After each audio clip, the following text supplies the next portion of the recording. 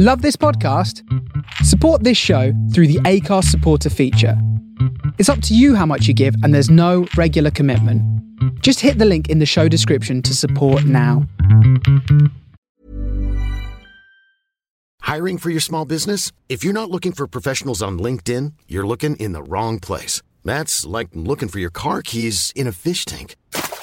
LinkedIn helps you hire professionals you can't find anywhere else, even those who aren't actively searching for a new job but might be open to the perfect role. In a given month, over 70% of LinkedIn users don't even visit other leading job sites. So start looking in the right place. With LinkedIn, you can hire professionals like a professional. Post your free job on linkedin.com/people today.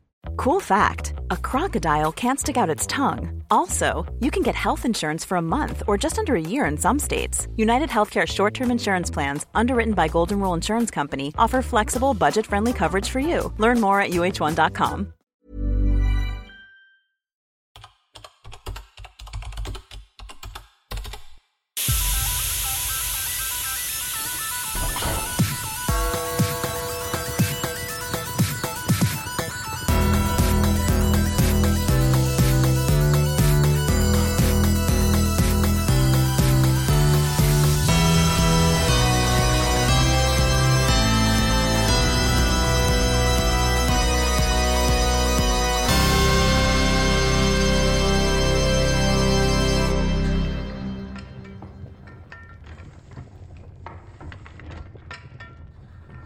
Greetings and welcome to the Power Station. This is Under Consultation, an episode-by-episode podcast guide through the UK's greatest video game challenge TV show, Games Master. I am one of your hosts, Luke Owen, and it's brutal down here and I love it. And crafting the perfect Steely Dan playlist, I am Ash Versus. Luke, I'm just trying to decide between Pretzel Logic and Cousin Dupree. I mean, what would you do? Have you got any Limp Bizkit on the list by any chance? No. Well, this episode originally aired on YouTube on the 28th of November 2021, then broadcast on E4 on December 1st, 2021. You won't believe this, but FIFA is top of the video game charts, Adele is top of the bops, and House of Gucci dethroned Ghostbusters Afterlife at the top of the UK box office.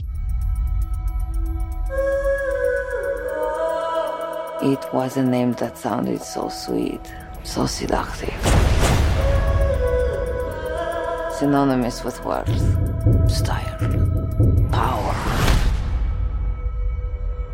But that name was a curse too.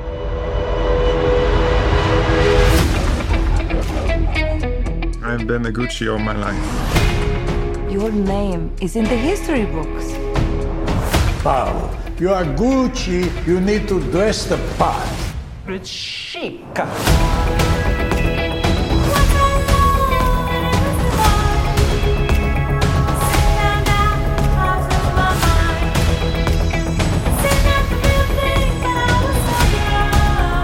Gucci needs new blood. It's time to take out the trash. They're my family. So am I. You picked a real firecracker. She's a handful. House of Boo-Chi, more like. It works two ways, because it's dethroned a movie I do like, and that movie's about ghosts. Yeah, no, it's a solid joke. Thanks, Baz. Although, as we can use this as an excuse to talk a bit more about Ghostbusters Afterlife, interestingly, House of Gucci actually did less worldwide despite dethroning Ghostbusters here in the UK. House of Gucci grossed like $53 million in the US and $99.5 million in other territories, worldwide of about $153 million. Ghostbusters Afterlife, $129 million in the US and $75 million in other territories. Yeah, that's interesting now. As in the overseas audience wasn't really there for Afterlife, but it was for House of Gucci, which I think makes sense because it's a film about sort of the fashion world and everything, and that's a very European thing, which probably would have contributed to it. Plus, it's a movie that's got like the big cast. Lady Gaga. Yeah, but that didn't translate to American viewers. Plus, it got like slated in the press at the time.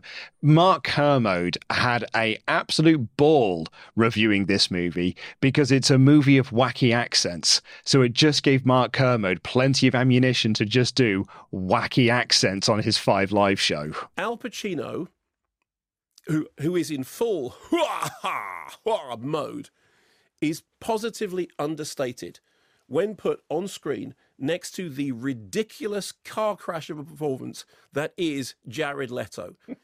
I am sorry, but can Jared Leto start acting like he's acting in the film with everybody else and not like he's going, "Oi, awards voters, look at me acting.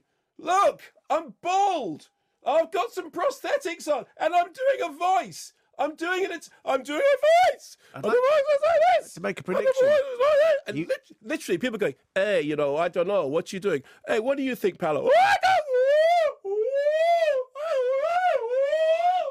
You're going, what, you're a whale? What on earth is he up to? He's not going to win an award. I bet you right here and now that he does. I bet you, what will he win? Golden Globe. Yeah, but we already know that doesn't. But they're rubbish. We know that they don't. They don't count. You know they don't count. No, I know. But you just said an award. See, my favourite bit about this is, of course, took a quick look at the Wikipedia page for the critical reaction. What phrase do you think was used, Luke? Did he get a mixed response? Mixed reviews. Did get a nomination at the Academy Awards for Best Makeup and Hairstyling, which you'd kind of fucking hope for a fashion-based movie. I haven't seen it. The only thing I've seen about it are the wacky accents and the various clips that went viral of Mark Kermode doing his impression of the film. The statement given to Screen Daily by Jared Leto on the subject of playing Paolo Gucci in the film House of Gucci.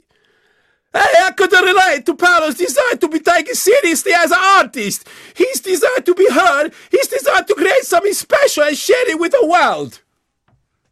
Said Leto. Thank you very much. I've not seen it either because it's just not my kind of film. Although, you know, okay, it's got Lady Gaga, it's got Adam Driver, also Jeremy Irons, Salma Hayek. Hoo-ah! Al Pacino's in there. So what I mean is, it's a movie that's relying on the big cast. There was a film, American something or other, that kind of tried to do a similar thing a few years prior to this, where it was like, and actually we've saw it recently with Amsterdam as well, where it's just, you're not going to see this film because of the plot or because of its story. Look at all the big names that are on the poster, and that's what's driving you to see this film, which I don't think translate as well to American audiences. No. I think they're sort of done with that idea. Well, I was following on from what you said about last week's episode that we did with episode 1, and you took the brave step into checking the YouTube comments, which I hadn't thought to do, you know, with a sort of benefit of hindsight. So I was like, do you know what? I'm going to dive into the YouTube comments on the second episode. Oh, it's a fucking mess in there, isn't it? Yeah, it's a bit of a minefield. You've really got to know your YouTube algorithm to learn a lot about how I think the actual reception of this episode, because at the top, it is a lot of positive comments. And it's the further down you get is when you get into the muck and the mire. Like in mid-table, I would say, are people complaining about the costume segments and sort of being like, well, there's one comment that's doing like, well, MMA fighters would like to have a word with you. They apparently are built for combat and all that sort of stuff. And, you know, so one of the comments, this one that made me laugh, busted out the term verisimilitude. So you know he's doing his GCSE media studies to be able to bust out that term to make him sound smart. But yeah, the further down you go is when you get into the muck and the mire of things. And that's where you get a lot of the box ticking and woke and all that sort of nonsense. But the fact that it's at the bottom means that that's the stuff that no one's paying attention to. Because the way the YouTube comments are is that the amount of interactions they get, or whether it's comments or thumbs up, things like that, much like Reddit, pushes them further up. So the fact that all of the positive comments are at the top tells you this is probably really well liked by the YouTube audience that have watched this.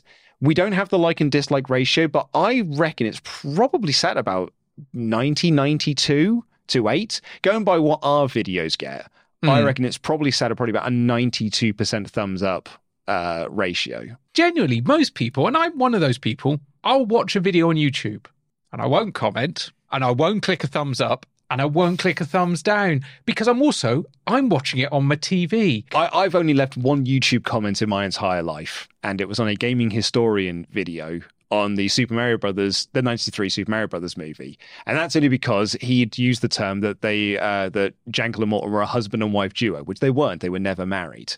And that is something that Bob Hoskins said in an interview that's sort of become written lore about the movie. So whenever anyone makes a video or a podcast about it, refer to them as a husband and wife duo, but they were never married. And I only know that because Annabelle Jankel not had a go at me, but I'd written in my chapter that they were a husband and wife duo for my book, and she corrected me on it. And we were like, just so you know, we were actually never married. I don't know why people keep saying that we were married. We never were. So I left that as a comment to be like, oh, just as a fun fact, I was told that they weren't actually married. Just thought you might be interested to know. And that's the only YouTube comment I've ever done. And it was just there to be like here's a little helpful information that you might want to know. You don't have to know. You don't have to care if you don't want to, but it's what I've heard. Something I did notice, someone who has commented on YouTube is someone we'll be talking about later. Oh, Chrissy Two Sticks. I saw your name in the comments. I know, yeah, getting yourself over. Getting yourself over. And also calling out someone that is basically a racist. Actually, not even basically a racist. Specifically, a racist. Being a racist. Oh, yeah. Big old racist and a big old racist comment. Good on you, Chrissy. Absolutely. Checked in with him today. He's doing fine. Good. Very busy boy. He always is a busy boy.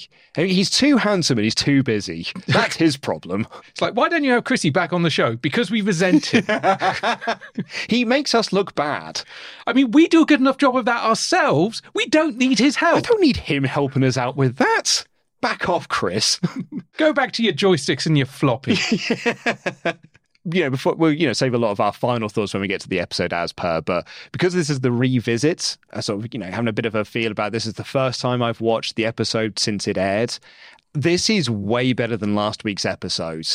I really think this is the strongest of the three, even though I don't think the celebrity challenges. I think the celebrity challenge is the weakest of the three, but I think overall this is my favorite episode. I think it's my favourite episode for the most part, although I personally think it's got the weakest special feature. Oh, the costume one? And it's not because I'm going to get neckbeardy on it.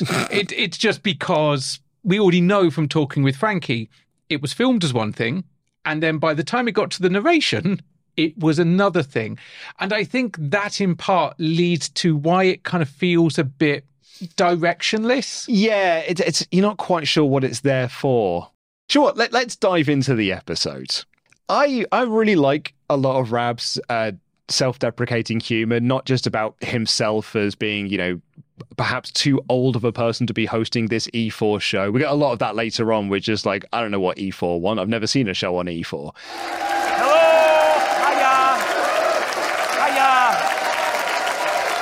Hello and welcome to Games Master, where brave souls compete to win a legendary Games Master golden joystick, despite the fact they can be easily made at home for about a tenner, which is exactly the same amount of money being earned by my apocalyptically handsome co-hosts, Frankie Ward.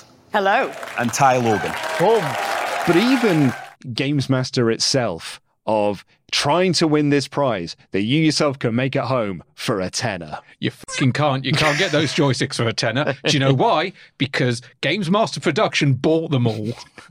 And I enjoyed Games Master's line, only the foolish are willing to take on my challenges. So join me in the bit. It's quite brutal down here, actually. I love it. I'm quite the sadist and the masochist. Do you want to talk about Steely Dan? Should I pass the floor across to you now so you can talk about Steely Dan? Well, no, because I kind of did it the first time we touched on this. But I will say, in hindsight, I know some Steely Dan. My history with Steely Dan is historically, as a lover of classic rock, I knew Reeling in the Years, I knew Bodhisattva, Ricky Don't Lose That Number, which are the three songs that I name-checked when we did this episode the first time round. I learned a lot more about Steely Dan during my period of time of being a internet radio DJ for a station with a 75% American audience. Because Steely Dan, they are, a global band. But man, the American Midwest fucking love Steely Dan. They really like Steely Dan. There's a lot of bands I learned a lot about in a very quick space of time because people would request a song and I'd queue it up and then I'd hit play and I'd be like, oh, wow. Why did I play this track? Or, this does not fit. So I had to start educating myself on bands. So when someone requested a deep, deep album cut, I knew whether I should play it or not. Steely Dan was one of those bands I had to apply that logic to. When this episode came around the first time and we did our jokes about Steely Dan and Rab did his jokes about Steely Dan, it actually sent me down a bit of a Dan hole. I ended up listening to a lot of Steely Dan and going, I'd forgotten how much I like these guys because I haven't listened to a lot of them since I stopped being a radio DJ. So, yeah, if you TikTokers and Generation Alphas or Zs, I don't know what we're at now. Generation Z, I think. Yeah. It's Gen Z. Zombies. Yeah. That's the ones. Generational zombies. If you don't know Steely Dan, go to Spotify or Apple Music or YouTube Music or TikTok. I'm sure Steely Dan are on TikTok. Yeah, listen to it in 15-second chunks, the way it was supposed to be listened to. I really like this joke. I think it still lands. I think it's a perfect band choice as well because it's an old band because it plays up to Rab being old, Frankie being young, E4 being a station for younger people. It is a name that you don't need to know. You don't need to know a single Steely Dan song, i.e. like this guy. But you know what he's pointing at himself. Yeah, like this guy. You know what the joke is. It'd work the same way that it said, like, you listen to the Grateful Dead. Like, it is an old band that you have probably heard of, but have never actually heard. So I think that's what it's almost the perfect band to choose here. You almost want it to be a band that you've heard of but have never heard.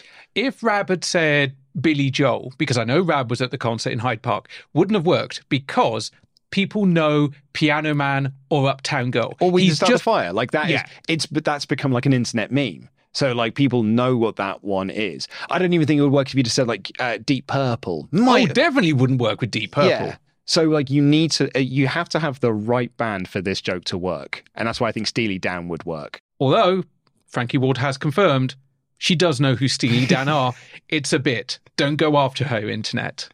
But let's get into our first challenge. What are we playing, Games Master? This challenger will be playing the highly anticipated 2021 release Deathloop, which features Colt, an assassin stuck in a time loop who must take out targets known as visionaries in order to break the loop. In this agonizingly tricky challenge, scientist Dr. Wenji Evans has created clones of herself, which the challenger must kill in 90 seconds or less. A particularly tight time limit, as our challenger will have to attack aggressively, where in normal circumstances, stealth would be preferable. I should really throw this over to you once again, because in the intervening years since this episode aired, you have now played this game. Oh, I played the shit out of this game. Genuinely, once this game hit Game Pass, this became an obsession of a game. This game is so much better than it looks in this challenge. And I'm not saying that because I want to dog on the challenger, but the challenge is about speed, and it's about actually playing the game in a way that it's not best played. I mean, what do you know of Deathloop the game? Or is it literally what you see here? It's what I've seen here and what people are talking about it online. This whole idea of, like, it's a first-person shooter, but it's Groundhog Day. Yeah, so you play the same environment again and again, and people behave sometimes same, sometimes differently, and you learn people's routines. So you know that if you want to kill this person, you go to location A in the morning, because then you can go to this place in the afternoon and get the other people. And the idea is to kind of get to the end game scenario, you have to kill all of these kind of bosses within a single day span. And you can only do that by going after them in a certain order. But you have to discover that by playing the game repeatedly. The Wenges, which this challenge is based around, is a proper arsehole. And I've played it the way the game is meant to be played. I've stealthed, I've used traps, I've used minigun turrets, I've done all these bits and pieces that you can do. And I still died a bunch of times. I've not even tried to play the game like this challenge shows, and I wouldn't, because I know I would die exactly as quickly as K-Pow does here. It's one of those seemingly unfair challenges that this series has. Like, Games Master back in the day had challenges, and some of those challenges were very difficult, but plausible and doable. But, you know, as we get with the FIFA challenge next week, and we had last week with the Call of Duty challenge, and I think this is another one of them, it's almost nigh on impossible to actually do this. I would say it's nigh on impossible to do this in October 2021. I think as we stand now, September 2023, people could absolutely do this, because this game was not released until September 2021. There's less than a month. But even so, like, the idea is you've got to go in there and kill all of these lads within a 90-second period. But in order to do that, you can't stealth it. You have to just bum rush in and just try and get lucky, I suppose, or take out the security cameras, which is where is the undoing of K-Pow. But yeah, this feels like, particularly at this period of time, this is one of those nigh on impossible challenges so we can have some losers on the show. We don't want all the winners. Yeah, I think with enough practice and knowing exactly which ones you should shoot, which cameras you should shoot, where you should take like kind of boost damage, if it were, as it were, to move on, you could do this in 90 seconds. But it would be a case of, I need to practice this. I need to basically work out how to properly speedrun this. That's not happening in October 2021. And again, jumping ahead a bit, I think K-Pow did way better than I would have done then, and better than I would have done now. And she is a little silly sausage as well. Games Master. And you are? I'm KPowerXD. I am a full-time streamer and silly sausage. I understand you are passionate about first-person shooters. However, Deathloop is a new game, and if you lose, then you join me down here in the abyss. Confident? No, not at all. But I'm having a great time. K-Pow's introduction here just is actually one of my favourite moments with a contestant, because she has that kind of perfect spider, cat, man, girl, kind of like proper ba-boom, games master pointing. And I thought that is someone that is really playing up to the kind of the theatrics of it and to having a persona, having a character. And I also know, because I remember the dickheads online, that a lot of people hated that. And I thought that was a shame, because here is someone that is a full-time content creator, and that expression seems to make people insanely angry, which is ridiculous because, Luke, what do you for a living? I'm a content creator. Full-time, though? Full-time content creator, yes. Luke, what is a radio DJ? It's a full-time content creator. Luke, what is a chat show host? I completely agree. Radio DJs are an interesting one, and TV presenters, because those have always been presented as those are skilled jobs that you've got to be really good at your craft because you've grown up with TV and radio and stuff, and celebrities do that sort of thing. Content creators are just people usually in their bedrooms or in their like streaming setups that they have got. It feels like, well, any bugger could do this. But I think a lot of it comes from, it's a lot of it is jealousy. Yeah. Because I can't do this. I wish I was doing this. I'm stuck in a boring 9-to-5 job in a cubicle doing data entry, and you're just sat there playing Call of Duty for 12 hours a day and being paid for it. That's not a proper job. And you're just... Have you been reading my diary? And the jealousy comes from that of like, why aren't I getting this? Why don't I get to have that? And I think that's, you read through some of the comments and people's hatred for the content creators and the streamers that are on this. Why isn't it the kids off the street? A, have misremembered the show, which we talked about last week. And B, it's a complete jealousy thing of, I'm a better games player than they are. I should be the person that's in that position. I mean, to be honest, I could have done that is something we've had. I mean, that's a Games Master tradition. Is like we sat at home with the original Games Master going, I could have done that. I probably could have done that. Yeah. But I don't think I sit with jealousy, but I do have this thing where I think if I was younger, I think I would be in a different industry, in a different position to what I am now. Because when I was at university and when I was coming out of university, the internet did not exist. You know, I was already working for 6 years by the time, maybe more by the time YouTube came out. Mm-hmm. And certainly like almost a decade by the time it started to explode. And at that point, I'm just kind of too far down that career path to be able to afford to make the jump. But it doesn't mean I resent people that are able to do it. Any jealousy I get is just that thing of like, man, I wish I'd been in the position to be able to take that risk. I'm a similar boat to you because I was at university in the mid-2000s. My final year of university, kind of paint a picture of where I was the first time that Facebook had really become a thing in the UK. It had been obviously in America for a while. But when my last year of university was when Facebook became the social media platform where people were leaving MySpace to go onto Facebook. In fact, actually, even the year after that, I remember having a conversation with someone who said, are you on Facebook? And he was like, I'm not doing Facebook. I'm sticking with MySpace. You can create your own backgrounds on MySpace. I don't know why people are going over to Facebook. Luke, you can have GIFs with sparkles. Well, exactly. You know, these 5 songs on my profile. My top friends. These are the arguments. Actually, you could do that on Facebook as well in the early days. But anyway, these are the arguments that he was presenting to me. That's where I was. So I was not in that period of time when YouTube started to blow up and people started to become content creators. YouTube was just Charlie bit my finger, and it was, meme videos or whatnot. I love how many times you've referred to Charlie bit my finger over the course of this podcast. How are you trying to bring it back? So it's just like, I think that is the perfect video to say that's what YouTube is. Chocolate Rain, that is a perfect video to say that is what YouTube used to be. 20-second videos. The Uma lad. Jedi Kid. Like, that is what YouTube used to be. It wasn't Nostalgia Critic and Angry Video Game Nerd. It wasn't all that. But if it was when I was at university, oh, you better believe I'd have been a content creator. Oh, a wannabe content creator. And I'd have been making things because I had access to all of the university stuff. I had access to good cameras. I had access to great editing equipment, great sound. I would have been making YouTube videos of me playing video games because I would have had access to be able to do it. By the time that AVGN, Nostalgia Critic, Phalus, Cinema Snob, all of these guys kind of came around, Alison, this, that, and the other, I had a full-time job, a full-time girlfriend, and not time to be able to do that sort of thing. So I just looked on and I just watched the videos being like, man, I wish I could do that. We said with Consolevania, yeah, I wish I had the time to make that show. And I wish I'd have made that show when I was at university.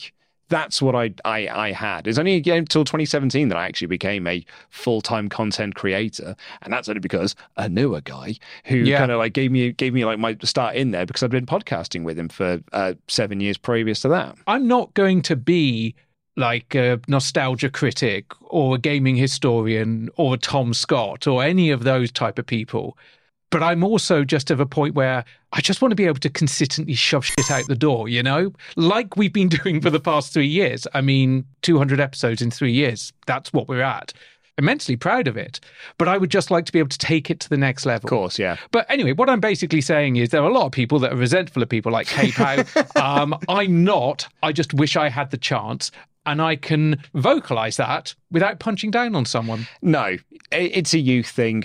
And I would say youth thing, it's old people having a pop at the youth for, being able to have this opportunity. Like, when I was a teenager, I was making Jackass videos because that was the style at the time.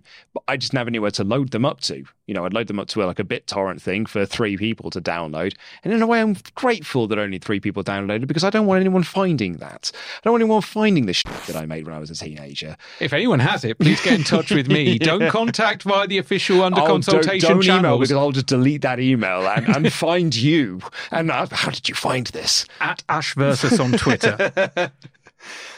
Anyway, content creators, Games Master finds them fascinating creatures, and I agree. I agree. I find them fascinating creatures as well. I'm obsessed with the world of Twitch. We've been dipping our toe into the world of Twitch recently in the content creation world that I work within, the company that I work for. We have YouTube, and Twitch wanted to do some stuff with us and be like, oh, cool, we'll do a board game channel because Twitch are like, we want to diversify what Twitch is, because what it currently is people playing video games, people chatting, and women in plastic hot tubs.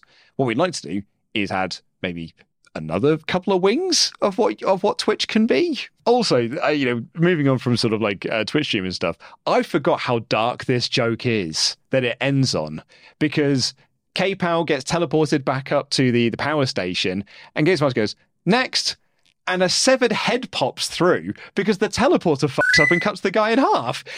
Games Master kills a challenger before they even get to do a challenge, because obviously they die afterwards. Yeah, I was going to say, Games Master prematurely kills a challenger, which, it happens to us all of a certain age.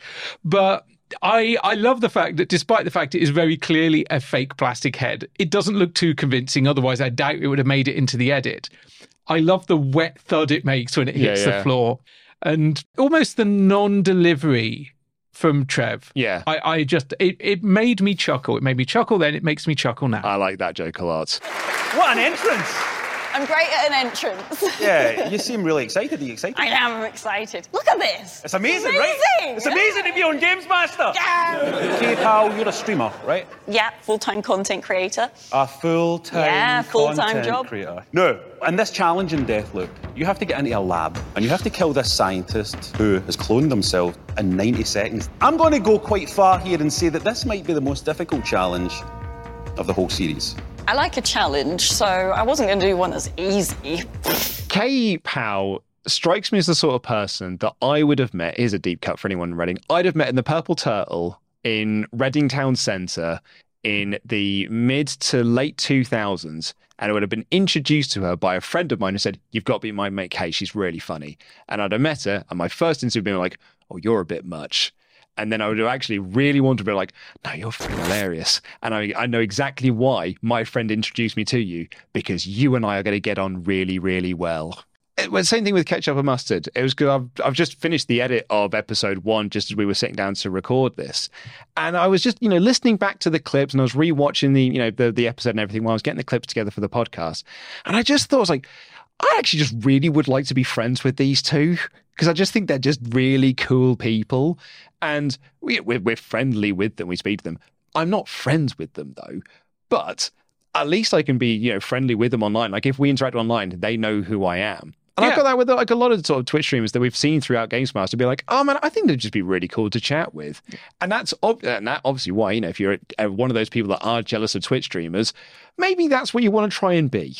Because the reason why a lot of Twitch streamers are successful is because they're just nice people that people want to hang around with. Since I've started Twitch streaming again under the Under Console Pod handle, I have been having the time of my life, because also I'm making connections on Twitch that are nothing to do with GamesMaster. Like, people are raiding, I'm raiding people, I'm meeting people via recommendations of who to go and raid and getting follows. And I'm just like, this is cool. This is fun.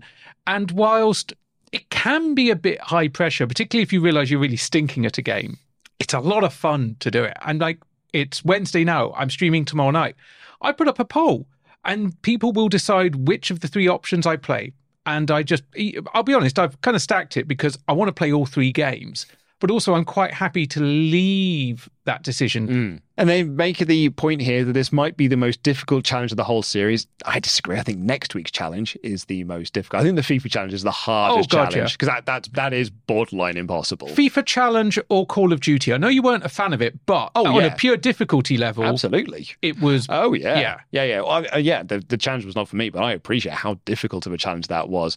So I'm not downplaying this one. This is a hard as nails challenge. But I don't think it is the most difficult one. I genuinely think next week's one is, even Shells would have said, and in fact he did say, I won't be able to do this because it's impossible. Yeah. A lot of people will prefer to play it as a stealth game, but you've only got 90 seconds. You're going to have to go, quite frankly, balls to the wall. Full pew, pew, pew, pew. Full pew, pew, pew. I remember you really enjoying this the first time round, this whole, you need to go full balls to the wall or full pew, pew, pew. Pew, pew, pew, pew, pew. That was my intro the first time round. And Frankie with the lock and load gesture. Yep. Loved it.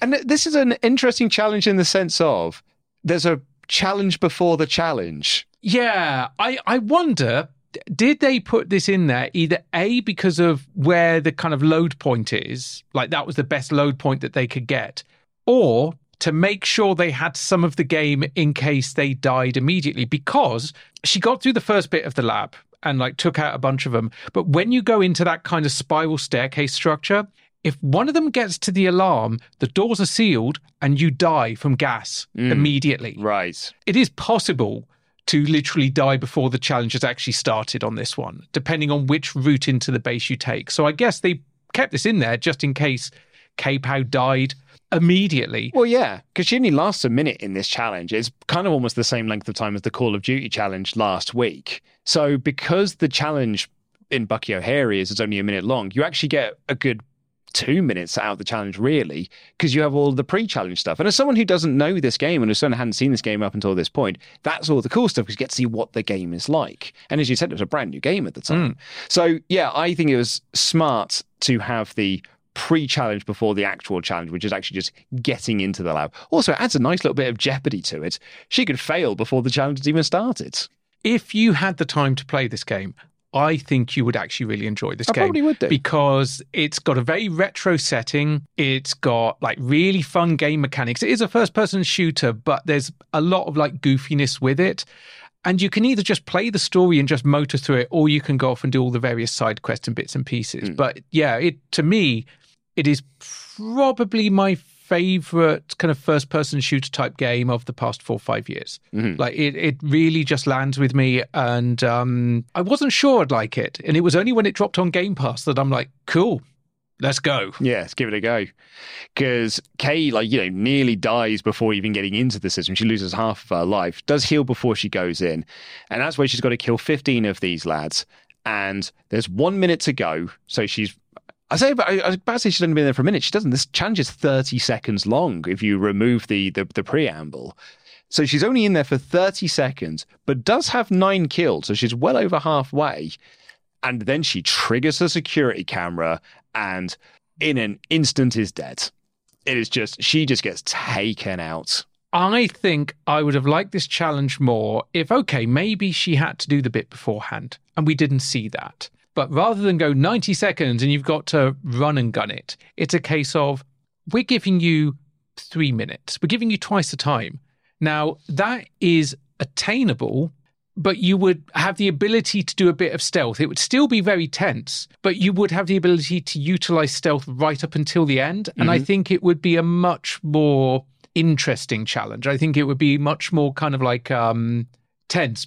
I think it'd be a much more interesting challenge because I think the tension of will she get spotted by the security guards? Will, cameras get her? Will she be gassed? All that stuff can come into play. Whereas if you're running and gunning it, yes, all of those things are going to happen. Yeah. I do think it's a good challenge, though. Yeah. I really like this one. It just all got a bit too much in there. Yeah, I know. In the moment with the panic, I forgot to shoot the security cameras. So. Yeah, that's a tough one. I knew it was a tough one. You had to go fast. You couldn't sneak around. Time was running short. I get it. Yeah. I get it. Frankie, how did you see it? Oh, it's exactly what Kay said. I think in the rush to try and take out the Wengies, you didn't take out the security cameras, and that meant all the Wengies came running. Oops. I mean, I think she kind of sums it up at the end of this when she's like, it all just got too much. And it really is that's the case of it because her health just depletes. It is just dead. Oh, having now played this game to completion, there are numerous points in this game where that just happens. Yeah, and she forgot to shut out the cameras. And Rav's like, I get it. Frankie, what did you think? So, did you get it, Rav? Or are you just throwing to Frankie to give us an answer here? But yeah, it's just like, because she had to rush, because she had to speedrun this, because she had to bum rush into this place, you're just going to forget that one thing. Or you might forget that one thing. And unfortunately, she did forget that one thing. And that was the downfall. And speaking of downfall, off to the abyss you go. Top quality abyss acting from K-Pow here.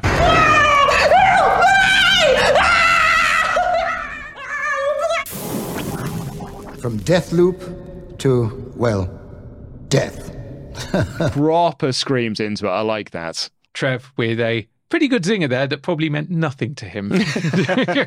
Video game designers have a long history of justifying why female characters tasked with saving the world, battling it out in fistfights, or assassinating deadly enemies have to look like an apocalyptic FHM cover.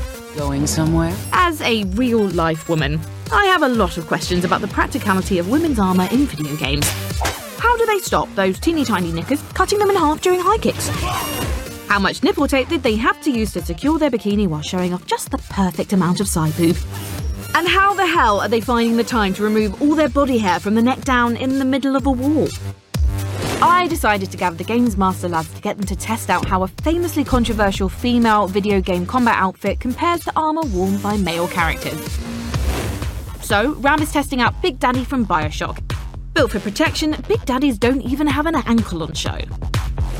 Then, Ty is in a Call of Duty ghillie suit, specifically designed with camouflage in mind. Ty is also covered from head to toe. And now for Credo. His character is a deadly assassin who, according to video game lore, can only breathe through her skin, which is why the armour looks like this. That's right, ladies. It's Quiet from Metal Gear Solid 5. So, yep, here we are. This is the segment. Here is what I wrote in my notes the first time round. Uh-oh, I think a few people might get really angry about this. I checked the comments, everyone. They did. And as I said earlier, we now know that this VT started as something different. It was filmed as something different, at least one section that was cut out of it. And then Frankie went in and did voiceover work, and it became a different segment. And Quiet as a character, I mean, how can you best describe it? It's very Kojima. Oh, yeah. Yeah. Like, don't get me wrong, I love a lot of Kojima's games, but he's a weird guy, and he's got some interesting ideas, like going all the way back to Policenauts and Snatcher. Like, he's got some interesting ideas about women. Mm-hmm. That's all I'm going to say. I don't think it's done from a position of maliciousness, because he is an exploitation director for video games at times, but he will exploit like anyone. I mean, Metal Gear Solid 1, there's plenty of Solid Snake running around with his Solid Snake out. Yeah. Oh, yeah. He's an equal opportunity exploitation man. But also, the logic behind Quiet's outfit is fucking ridiculous. There's a line, unfortunately, it is said by someone who is now a problematic person, but there's a line in the Matt Stone and Trey Parker movie Orgasmo when they're talking about who porn exploits. You pig! You're the one responsible for degrading all of those women! Hey, what about men, huh? He degrades them too. Yeah, men are equally degraded in pornographic films. The men are always in a position of power. The men are the one who want the product so bad. They're the victims. Well, then it exploits men by exploiting women. Hence, it exploits people. And that's what Kojima does. Yeah, I do think with Quiet, they started with a character design and then worked out the justification backwards. Yes. It's almost like a joke where you work out the punchline, then you have to work out how to get there. Yeah, I think almost in a way that same logic can be applied to this segment, because the punchline is, let's put Grado in a bikini. How do we get to that point? I love Grado in this. It's the way he does the proper old school wrestler thing of like, and then promptly gets a vegetable to the plums. He proper gets done, like dinged in the nads. Yeah, in slow-mo. It's really, like, just the first time, I was like, is this a stitch up? Like, it's really, really good. And you got Rab, this is a bit of a running commentary throughout the show as well, of him going over his contract, which is a nice little Dominic Diamond throwback as well, because Dom used to do a lot of that in the original run while he's in that massive Big Daddy suit. And Ty is, well, he's Ty, he's just there and he's having a little dance. Yeah, he's having fun. He wins. I guess. Yeah, no, that's it. Ty is essentially in this the straight man. You know, he's the one that's got the sensible costume, being the ghillie suit. He, unfortunately, doesn't have a huge amount to do in it. It's not like the set days. Yeah, it is, sadly. But it also just sets up that Grado is being degraded. Very nice. No, that was convoluted. That didn't work. and Rab is inside a Big Daddy costume that we never see get across the barbed wire assault course because... it ain't happening. No, he just gets absolutely stuck. Grado gets stuck in the tyres. You have to call the fire department to deflate the tyres. And Ty just goes off. I think Frankie's final line of give women pockets is something that still rings true to this day. It's actually something that I'd campaigned for on the Wrestle Talk podcast. In 2018, I think, I went on this big tirade about, like, why don't women's clothes have pockets? It's a fine segment, I guess, but I don't think it really works. I think it's the weakest part of this episode. It is the weakest part of this episode, but I don't find it as offensive as some people do. And those people, I think, mainly just want an excuse to masturbate over video game characters. Yeah, I think and to be honest, if that's your thing, that's cool. But I'm not here to kink shame. No. It's not, whatever floats your boat, long as it doesn't sink anyone else's ship. I think that's absolutely fine. If you want to have a pop because Tifa's tits are smaller in the Final Fantasy VII Remake than they were pixelated in the original, you crack on, mate, I guess. or crack off, as it could be. It's a good job we're almost at the end of this one, because I think we're going to lose some of our audience with that. Actually, no, chances are we'd have lost them already.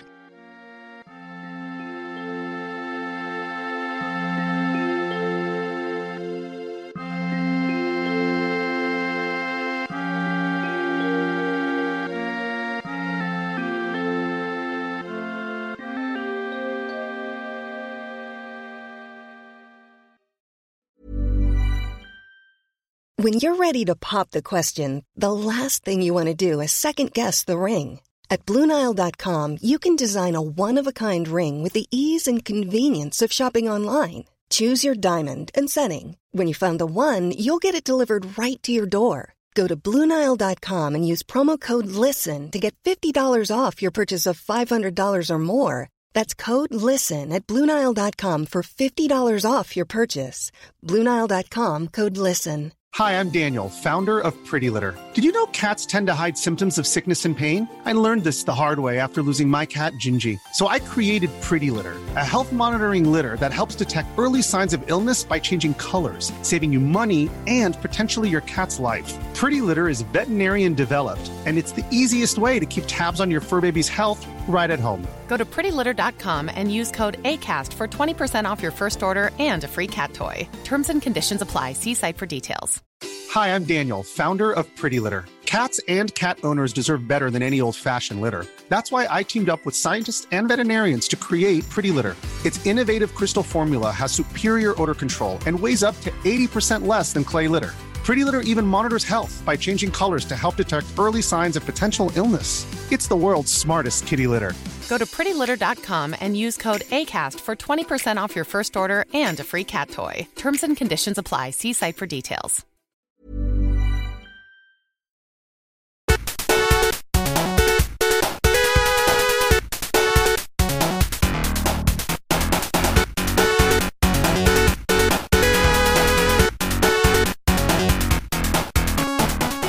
Well, it's time to get into our celebrity challenge. What are we playing, Games Master? For this next challenge, I've chosen Override 2 Super Mech League. It's a ferociously fast-paced and explosive battle where choosing the right mech is incredibly important, as each has its own individual combat style. Challengers will also need to use their environment to their advantage by launching buildings at their opponent and whatever else they can get their hands on. This will be a single round, a 1-versus-1 battle to the death. I didn't have much to say about this game the first time round. No. I don't have much to say about it now. I still don't really have any desire to play it other than seeing there is an Ultraman edition out. Oh, cool. And I was just like, oh, well, if I'd seen there was a version with Ultraman characters in, because it is very much that old school Godzilla kind of like Save the Earth. Yeah. The GameCube and the PS2 era titles. Unleashed and that sort of thing. Exactly. Yeah. If I'd seen that there was a version with Ultraman characters in and I'd seen it on sale, then I might have gone, ooh, okay, because if nothing else, I do like a bit of Tokatsu type man-in-suit action stuff. I honestly, this game, it appeals to me in a certain sense of it's big mechs beating the piss out of each other. That's always a lot of fun. But if this had a Godzilla license on it, I probably would have bought this. And I know that for a fact because I bought the Godzilla game that's on the PS4. And everyone had told me it was rubbish. Everyone had told me it's not a good game. But it was the first game I bought for my PS4 when I got it. It's an okay game. It's an okay game. I had a good time with it. The one thing I've never got to do with that Godzilla game is play it as a couch versus. And I think that is where it would kind of benefit. Yeah, and I think actually it doesn't have a couch versus mode on it. Really? I think it's online only. Oh, that's stupid. Yeah, because I don't think many people had it. So No. it actually would have benefited from having a couch cult version. Yeah, that's really daft. Yeah. Oh, well. It's also a fun fact I found out through my time on Instagram. It's worth a lot of money. Yeah. It's rare as rockin' horses, apparently. Yeah, I think I said before, you've got the foundation for a conservatory there. Games Master. I've missed you. Who are you? It's me, Games Master. It's Warren. Warren Brown? Strike Back? No. Luther? No? Sorry, no. Now, you're going up against the almighty little lad Larry. Do you feel confident? Oh, I'm very confident, Games Master. You can leave now. Cheers, Games Master. You look different, but really good. Thanks. I got my hair did. Wait, Hollyoaks? Warren Brown is our celebrity this week, and I do like the gag of Warren knows who Games Master is, but Games Master does not know who Warren is. They're almost playing up like, and this is all on Warren really, because obviously Warren's just doing this on a green screen to a camera operator and, the green screen director. And at that point, there was no lines for Games Master. But he'd almost come in with this character of he'd met Games Master at a party.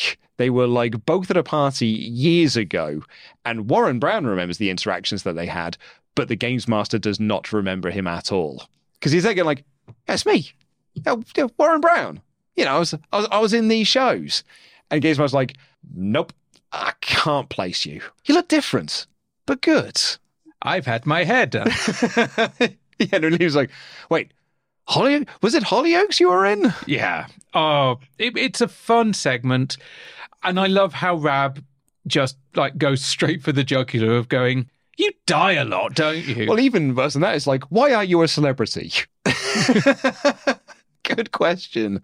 And Rab brings up something here that you and I have actually accused previous celebrities of on this very podcast, of writing their own Wikipedia pages, that he is a former Thai boxer. But he's wearing the wrong trousers. He can't show that off. Well, yes, because the penguin put him in them. Oh, that's where Games Master knows him from. He was in Wallace and Gromit. Ty, on the other hand, oh man, he'll take any opportunity to stand up and do a little high kick and say bam really loudly. Yeah, but he's good at it. He is good at it. Back when I was a wayward teenager, Games Master was busy creating a gaming legend. He was unbeatable, an icon to young gamers across the nation. They called him Big Boy Barry. But now, the Padawan has surpassed the Jedi. Now the new generation has their own hero to worship.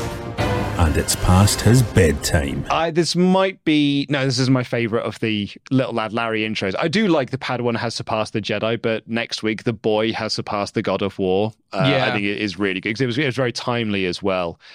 But I do love the line of a new hero to worship, and it's past his bedtime. And Little Lad Larry himself has his best intro, which is just like, his dad is a very good one. He's a very good one. He made me born. He made him born. He made me born. I think I missed this the first time I watched it as well. Rab picks up on that when he's like leading off in the stands. Because he's like, he made him born. He's going to make you dead. To Warren before they go up to the challenge. I definitely missed that the first time round. Very, very quick. Something I noticed this time round that I didn't notice before is, sure, there's a little bit of smack talk backwards and forwards. Warren remembers Barry, he was a hero, Larry's a zero. I said then and I'll say now, Warren, you're talking smack to a child. Larry has a pun, that's good. It's when we get to the actual challenge, Larry does not shut up.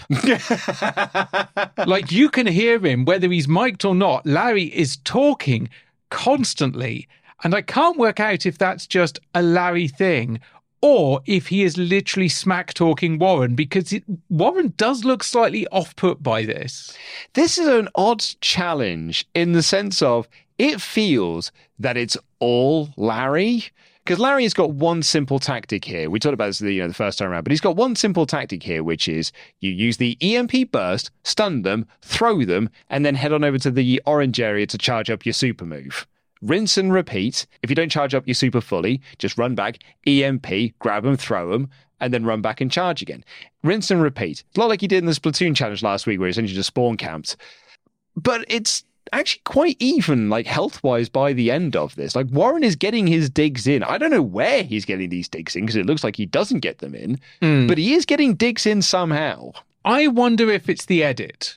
I wonder, did they edit to make Larry look more dominant if we're missing when Warren's getting offense? Or also there is the chance that actually the offense just looks bad. If Warren doesn't actually know how to play the game and therefore his damage hits are looking scrappy, messy or accidental, you might as well just cut it, because actually all that does is just make the game look shit. I think there might be a case of that. I also think because he gets a gun at one point, so he's doing lots of long range. So he might be doing like a lot of like incremental damage to him, because it's only later on that Larry starts to block the incoming fire. But yeah, he rinse and repeats his process. He's got a tactic and he's sticking to it, and it works out for him because he wins.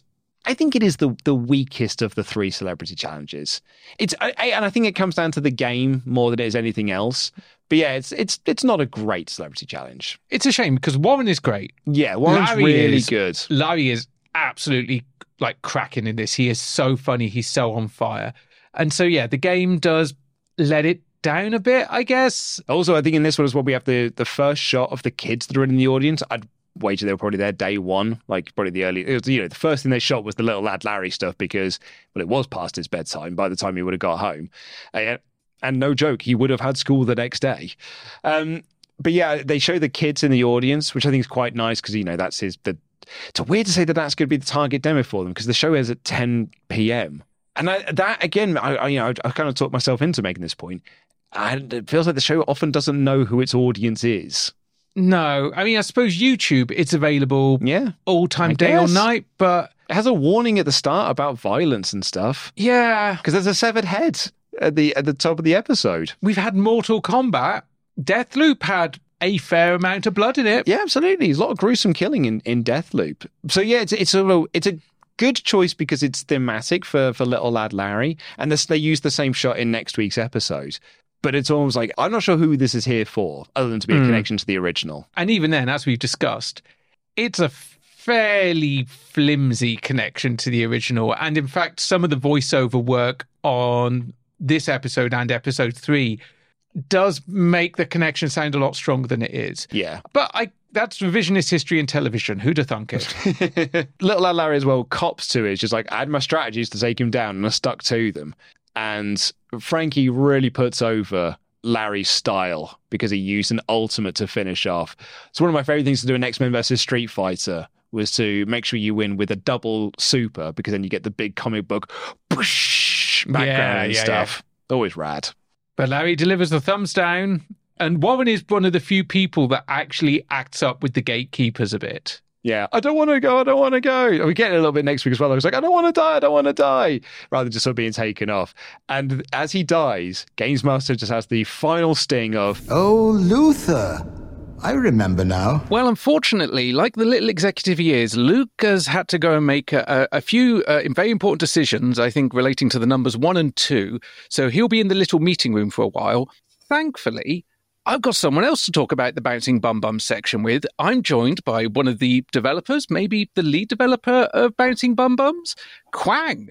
Hello. From S08E02 Tech.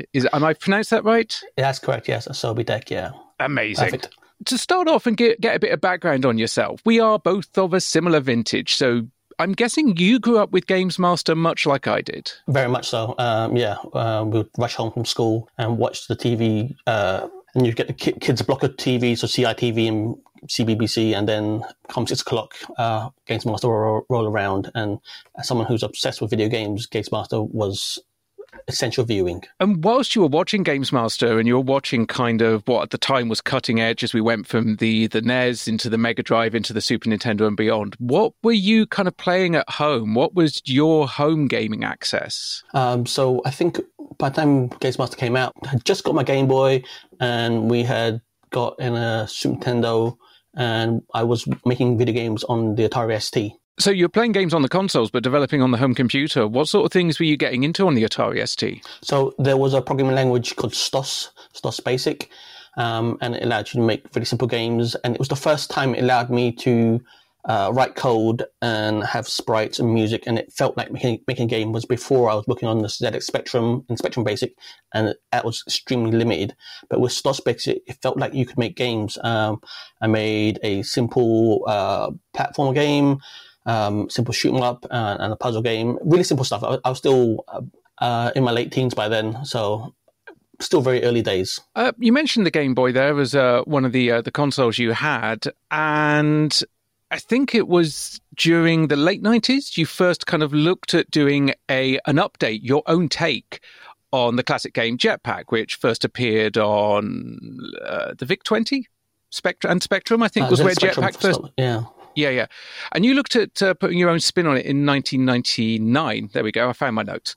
What was it that drew you to Jetpack and then also brought you back to it some, I guess, 20 years later when we were in the dark times? Jetpack is probably the first game I saw on the ZX Spectrum. We visited a family friend's home and they had a Spectrum there and they were playing Jetpack, and it just blew me away how incredible it was. It was such a smooth arcade experience out in your home. And before that, games were very clunky and very computery like, but Jetpack had this arcade quality about it, and it was the first game I fell in love with. So when I got a Spectrum, I'd played tons of Jetpack, and thinking when I started making games for the Game Boy, it was a really great way to start developing, because rather than worrying about what you're making, you can copy something and then translate it for the new platform. So you're spending your time learning the new hardware, learning the systems, rather than worrying about what game you're making. But also, not only did you create it at a homebrew and make it available as a paid downloadable ROM, it also went on to a physical cartridge you can plug into the classic DMG and beyond. How was it actually seeing your game on a physical cartridge and being able to plug it into the original hardware and just have it come up? It was an incredible experience because as a child, you'd never think you could make a console game. It's one of those things where you think it's magical elves in another dimension making these games for you. You have no concept of who actually makes these games. So being able to take the game I made in 1999 and then update it, make it more modern, I guess, because game sensibilities have moved on quite a lot since then. And then having the ability to create a box, a manual, and physical cartridges for it, which is incredible. We shipped it all around the world, over 25 different countries around the world, from Australia to Japan to Thailand to Canada, all over the place. It was great. It's just to know that people around the world are playing my game on a Game Boy. It's just it's a childhood dream come true. But speaking of childhood dreams come true, I guess in a way, because much like me, I'm sure you watched Games Master as a kid and you were like, oh, I want to be there. Or you're watching the challenges and you're thinking, I could do that. I wouldn't have lost that challenge. I'd have done that. But then we fast forward to 2021 and Games Master's announced as coming back. They started reaching out for contestants. They started reaching out for challengers. But also, much like the classic Games Master, they were looking to create features and other aspects of the show that weren't just based around challenges. And one of those was this idea of creating a game that was designed to a child's specification. When making something for E4, it's got to have three things. It's got to appeal to the youth, it's got to be bang up to date, and it's got to be cool. So that means mostly loads of dubstep. First off, for it to be as bang up to date as possible, we needed specialist game developers who could put together an entire game just before the show goes live. Then, to cynically manipulate the kids into playing our game, we needed to find out what the kids wanted to see in it by sitting on wee chairs and asking, well, kids, what do you think would be the best game you can imagine? You ride snakes around a village and get weapons. Ooh, what do we need weapons for? Killing animals. Ooh, snakes, I'm liking it. You have like bouncing butts. Why bums? To me, they're funny. It's funny. Bums are funny. Who would be the hero in it? A wolf. A wolf? Hit a trampoline onto a field. So are the animals bad animals? Chicken's bad. Do they lay eggs? They lay bombs and then they explode you. Is there a baddie in this game? You fight against a robot that has like 3 and 2 eyes and it has a bum mouth. Has a what mouth? Bum mouth. Who is the person riding the snake? Ralph. Why is Ralph going to save the village? Because he's the only person left. What happened to all the other people? They've turned into cows. The end result was bouncing bums, but how on earth did you get involved in this? How did they even start to reach out looking for a development team? Yeah, so obviously we also heard the news that Games Master was coming back, and as the excited kid in me heard the news, it was great. Love to see Games Master come back, and then they announced Trevor, and it was, oh, that's a genius piece casting, and Trevor nailed it. A friend of ours, Jupiter Hadley, she's a journalist in video games.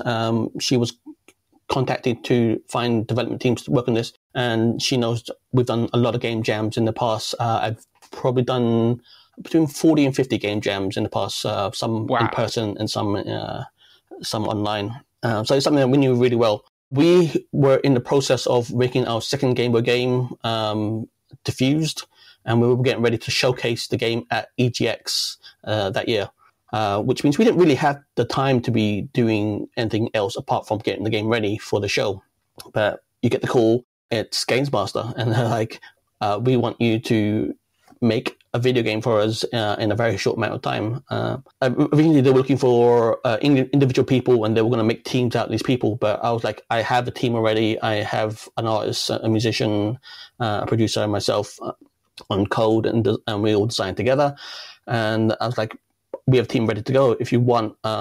We don't really have much time in terms of free time. The time we have free, because again we're getting ready for EGX, but we can't really say no to Games Master. So we got everyone together in the same place, and we buckled down and we made Bouncy Bum Bums. Now, it's something that we've also encountered elsewhere in this series of Games Master, in that what we saw on the screen was not what was originally filmed or intended, because originally there was another team also creating a game. There was going to be actually a competitive aspect in that. And I'm just wondering, were you aware of what the other team were doing, or were you kept in complete isolation from each other during that period? Yeah, so we were completely unaware of what the other team were doing, or teams actually. We were told it was going to be a competitive game jam where a bunch of people make games, and they were going to judge which is the best one and use that as the framework for the piece. I wasn't actually aware of how many other teams there were. I did later find out who the developers were for the other game. They released their game on itch, so you can go see what they made for Games Master. And but that wasn't much until later, until after the fact of the airing of the show. With regards to the actual kind of challenge itself, the game itself, you've got your team, you're assembled, you've got your time limit. How did you find out what your themes were? Like, did they give you a printed brief, or did they just show you the video footage of the presenters interviewing children? Yeah, so they brought us all into a room, and they had us briefed with what we were doing as a whole, and they wanted to film footage for the show as well, because when you see the VT, you'll see clips of us discussing and designing in a what looks like an office, I guess. And they showed us the videotape of, I say videotape, that's how old I am. They showed us the clip of them interviewing the kids and asking the kids what they wanted in the game. So as the kids were going, we want angry chickens, so we write it down. We want cows, we write it down. We want this and that. Everything they mentioned, we wrote it down. So the idea was to take everything the kids could think of and everything they mentioned to put it in the game. There was actually a bunch of stuff that we wanted to put in the game, but we ran out of time and we didn't have time to put it into the game. But again, that's part of game jams. So we did as much as we could, and I think we got the ideas down best we could. Where did the conscious decision to make it a mobile game or a suitable for mobile game come from? Was that a case of ease of development, or was it thinking target audience, kids play mobiles? It's something that I've come to learn from previous game jams. If you're looking to win a game jam, you have to look at what the judging criteria is, who is judging it and who is looking at it, because we were told the kids were going to play it, and the idea was to put it onto web. So not necessarily mobile, it was actually a web-based game, so that would also work on mobile. So touchscreen controls that were workable.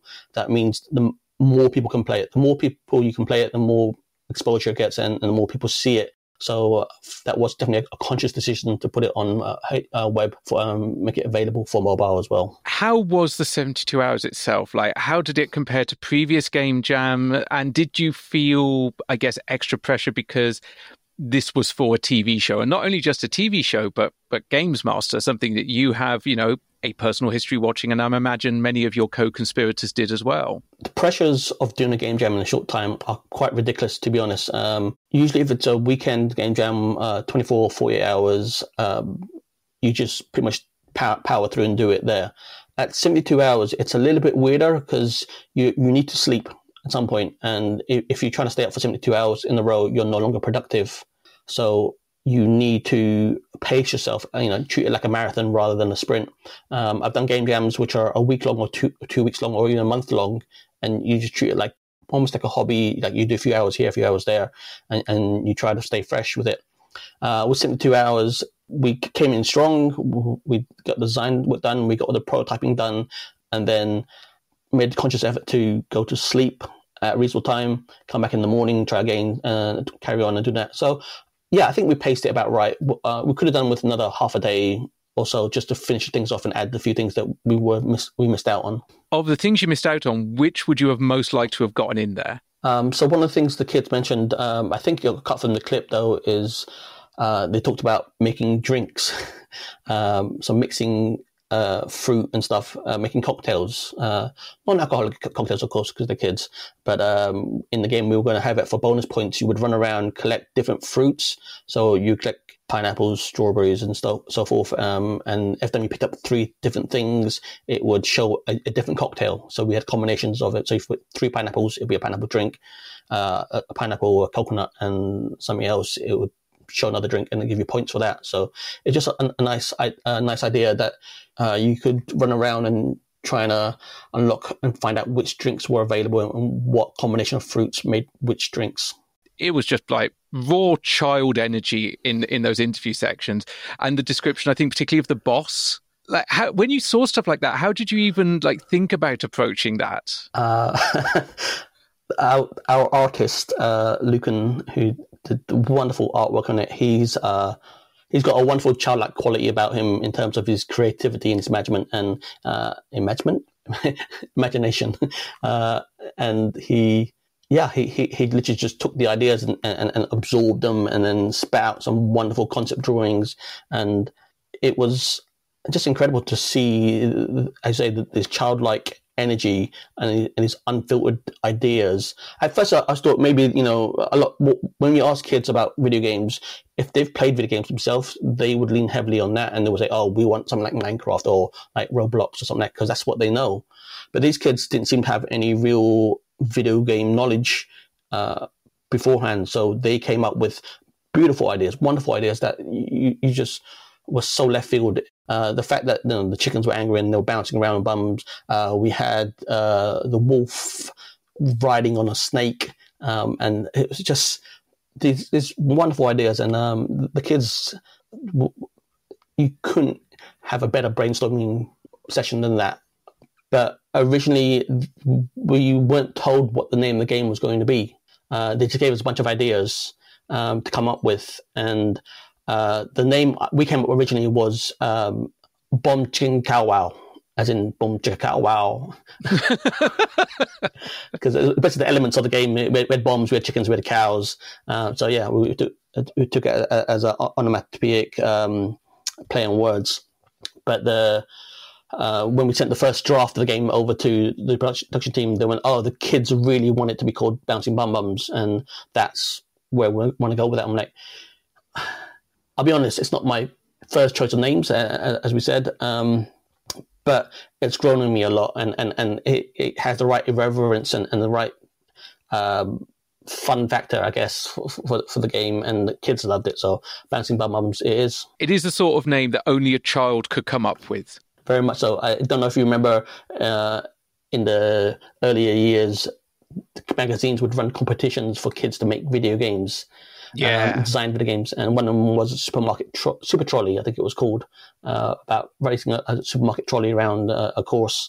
And yeah, Super Trolley is only something a kid could come up with. So you got to the end of the game jam, you handed over a game that is playable. I mean, it's still out there and you can still go and play it now.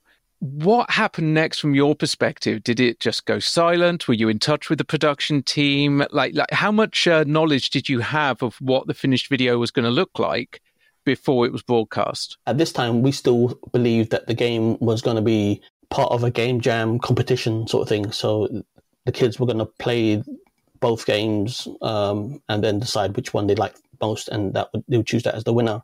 Then at some point, we were told that we were going to be the only game and it's going to be run as a competition. I believe we were going to have Ty play the game against someone else, and they would try to see who had the best score. I believe that's the format they were discussing.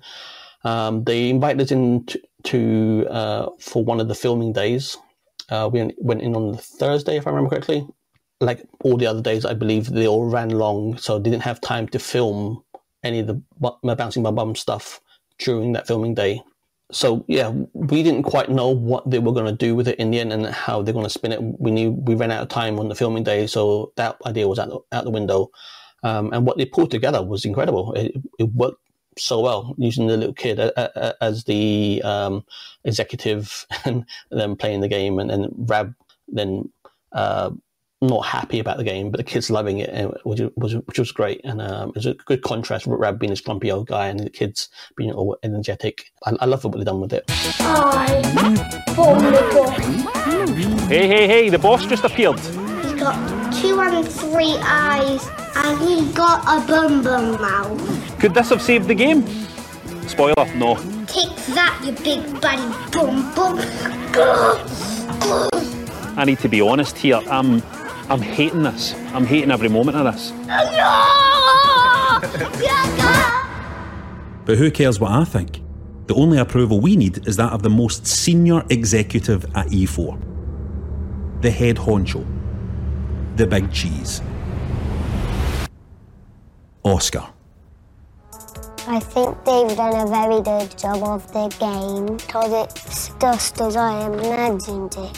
Thank you, sir. If the cows get hit by ticking heads, that's when there explosions. Good point, sir. You gotta get the cows away from the chickens, and if the chickens weren't there, then the cows would just all be safe. Oh, you're very wise, sir. It all comes down to this. What does Oscar rate it? I would give 9 bouncing bum bams out of 10. We did it. It's a load of pish, but he loves it. I have just realised from what you said, we were actually in the same audience, because myself and Luke were down on that last day as well, because now I know who you are. I've seen you as I've been rewatching the episodes, because also you were smart. You wore branding. You had your studio on your hoodie. Luke was wearing a Worms t-shirt. I can't even remember what t-shirt I was wearing, but my brain went the other direction. I'm just like, oh, it's television. I shouldn't wear anything with branding because, there was at least one guy on one of the challenges that had duct tape on the back of his hoodie where they had to cover up his logos. But you went down for the filming, and obviously they changed what it was. You were still quite well featured in that episode, and actually that game got press outside of people just covering Games Master, because I think I saw PC Gamer even had a byline on it, and Retro Faith obviously actually interviewed you briefly about it as well. And I guess, what did you feel overall about the Games Master reboot? Like how did you feel it came out? Was it what you expected? The show definitely hit the right notes, I felt. Understandably, it's been so many years since the original. If you just churned out the exact same thing again, it wouldn't have worked. You have to be aware that things change. In the same way, when we make retro games, we don't make them like they used to. You take the feel and the spirit of the original, and then you take and you put it in a framing of a modern audience. So with that, I think they did a great job. They had the challenges, they had the right amount of humor. Frankie was great in terms of her knowledge during the commentating. The energy was there, and I think it was great. I said earlier, Trevor nailed being Games Master. I know in one of your previous pods, you talked about filming the consultation zone on the green screen. We also got to do that as well. They had us jump in and do some recording for that. As saying, it was a shame that they cut it, but we understand why they did. If I understand correctly, they couldn't get Trevor for enough time to do the responses. So that's what I understand. That's why they cut it. Obviously, this aired in 2021. The 3 episodes went out there. They were on YouTube first, then on E4. They're still available. You people can still go watch them. And despite the fact of it being 3 and done, Games Master hasn't gone away. Channel 4 and Future are still looking for another partner for another brace of episodes. As we talked about with Frankie, whether Frankie, Rab and Ty come back is a question mark that probably won't be answered until a showrunner is on board. Maybe that showrunner will be Kian, maybe it won't. If they bring it back for another run, other than getting you back to do another Games Jam, what would you like to see out of another run of Games Master episodes that perhaps they didn't quite get in that first revival? I guess the thing that was missing was having just average kids coming along and playing.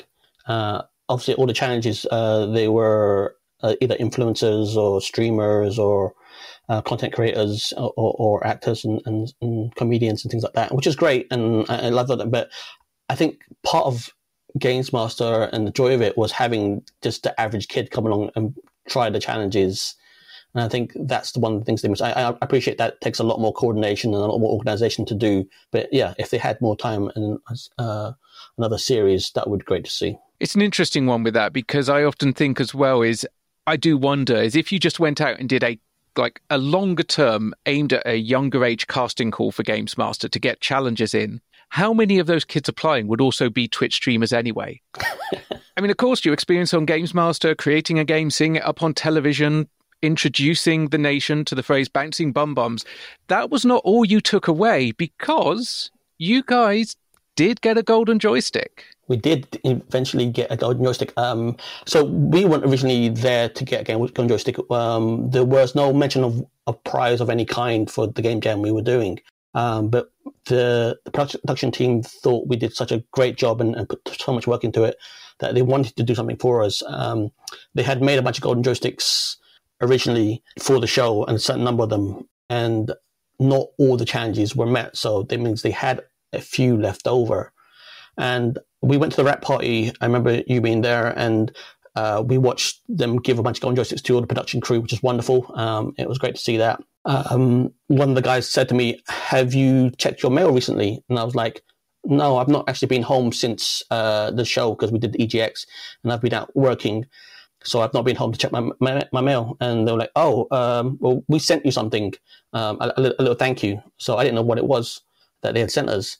It wasn't until I think a week after that I actually finally managed to get back to my house and then find out what they sent us. And yeah, they sent us a box, and it was a lovely golden joystick. Over the moon to see that, and it was just lovely for it was a lovely thank you card as well, saying thank you for the work we did. And a golden joystick. What child of the 90s could want more? But obviously, while the Games Jam is over and Games Master for now is dormant again, so Trev is having a bit of a sleep, you've not stopped. Like, you are still an active game developer, and you've still got projects in the pipeline. What have you got coming up? Where can people find you? Like, basically, this is your chance to shill yourself hard, and sell yourself to our audience. So for the last a year or so, we've been working on a new Game Boy game for Game Boy and Game Boy Color. It's called Diffused. It's a wonderful turn-based logic puzzle game where you're a robot who has to defuse bombs. Every time you move, the bombs count down, and if you hit the countdown 0, they explode. Kind of a cross between Bomb Man meets Minesweeper in that sort of sense. We made a conscious effort to make the game turn-based because we generally make quick arcade action games, but we found a few of our friends couldn't play them. We have a friend who has fibromyalgia, and because of that, their hands don't work as great, and they don't have the dexterity to play a lot of our games. So I thought, what can I make that everyone can play what they can play? And we came up with Diffused. So that'll be released on physical Game Boy cartridge and downloadable ROM as well. You can find us all over the internet, all the social media platforms under Asobi Tech, ASOBI Tech. Asobi is the Japanese word for play. Tech is the Western word for science. So we're the science of play.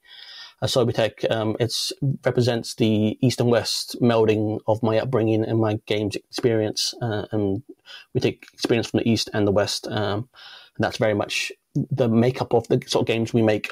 So find us on Asobi Tech all over the internet. Thanks so much for giving us your time today. Thank you for your recollections, your memories, your wit, your knowledge. We will also put all the links to your socials in our show notes, so go and check that out. And we should probably wrap this up, because I think I can hear Luke coming back from the toilet.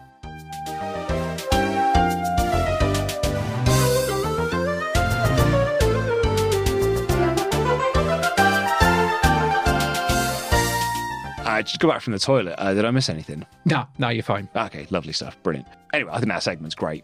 No, absolutely. It's really so funny. Particularly the whole E4 commissioner bit. Yeah, it's great. Like the kids giving, what happened to the people? They're cows. It's that beautiful way that children's minds work. But I think it's time we had another challenge. What are we playing, Games Master?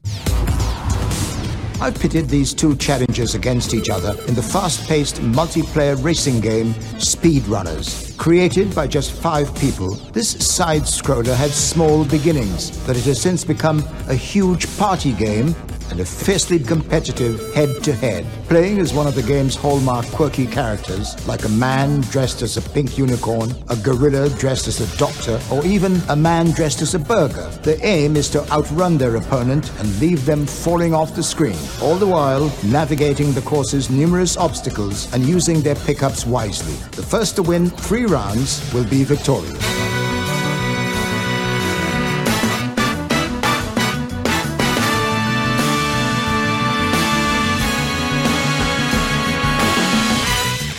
Luke, over to you. Yeah, okay, so I said this the first time round as well. This is the game of Series 8 that I am the most familiar with. And I featured this as my favorite challenge when we did our UCP Live 2.0. It's actually not true. Like, it's not my actual favorite challenge. We just did that so we could have speedrunners in the live portion of the show. I feel bad now because I said that this was like my favorite episode of the series, and I feel like I dunked on the bikini stuff and the celebrity challenge isn't great, and I'm about to dunk pretty hard on this one too, because although MC Fixer and Sunpie are brilliant, and I think they're awesome on this show. Oh, so good. You know how we would say, or you would say, it's scrubby Street Fighter playing? Yeah. This is some scrubby speedrunners, and it's fucking well annoying to watch. In the 2 years since that we recorded this first time round, I've played this game so much. I play this game on a near daily basis because this is our office game of choice. When we have lunch together, we will either watch some wrestling, maybe we'll watch The Office US, maybe we'll watch an episode of Brooklyn Nine-Nine or something. But when those 20 minutes have finished of whatever it is we're watching, we're like, speedrunners. And there'll be 5, 6 of us, sometimes 4 of us, sometimes 3 of us, and we just pass the pads round. We go through a period of sometimes we're playing 2K23 or we'll play Fight Forever. But the majority of the time, we will always come back to speedrunners, pass the pad round, and we are pretty great at this game. We're not pros at it, and I would never enter into a pro competition because I'd get destroyed. But we are more or less on an equal level, apart from P, who's dead good at it. He's too good at it. So watching these two people fuck around with this challenge and play it like absolute, first timers, it made me so frustrated because what I want is a great speedrunners challenge, because that's what this show deserves and that's what this game deserves. See, I own speedrunners because I bought it so we could use it at UCP Live, because we were using my Switch and I'm like, yeah, I may as well buy speedrunners. And I played it to make sure it worked and to test it with the setup and everything we were using.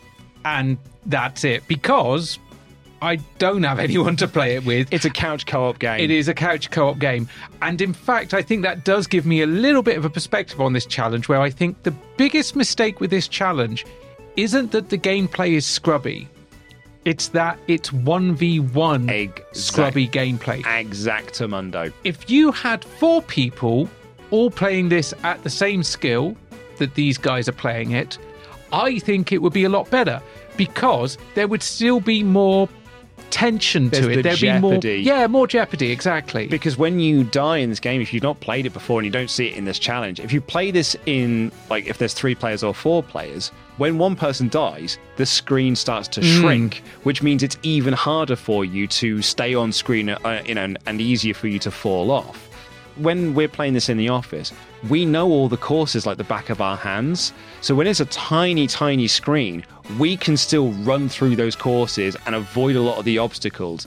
And then it just comes down to that millimeter mistake as what cost someone the challenge. When we did this at UCP Live 2.0, that was the first thing I said was, if we're going to do speedruns, it has to be 4 people, because it's what makes this game good and what makes this game special. This challenge has all the potential to be great, but time constraints, the way that it was set up, because there was only ever 2 chairs to do it, we don't have a challenge with more than 2 people. So this only ends up being a 1v1, and it's not the best use. They barely complete a full lap of this course, and this is the starter course. I now sound like those people in the talking about Beat Saber last week. But it's just a shame that I don't love this challenge as much as I want to.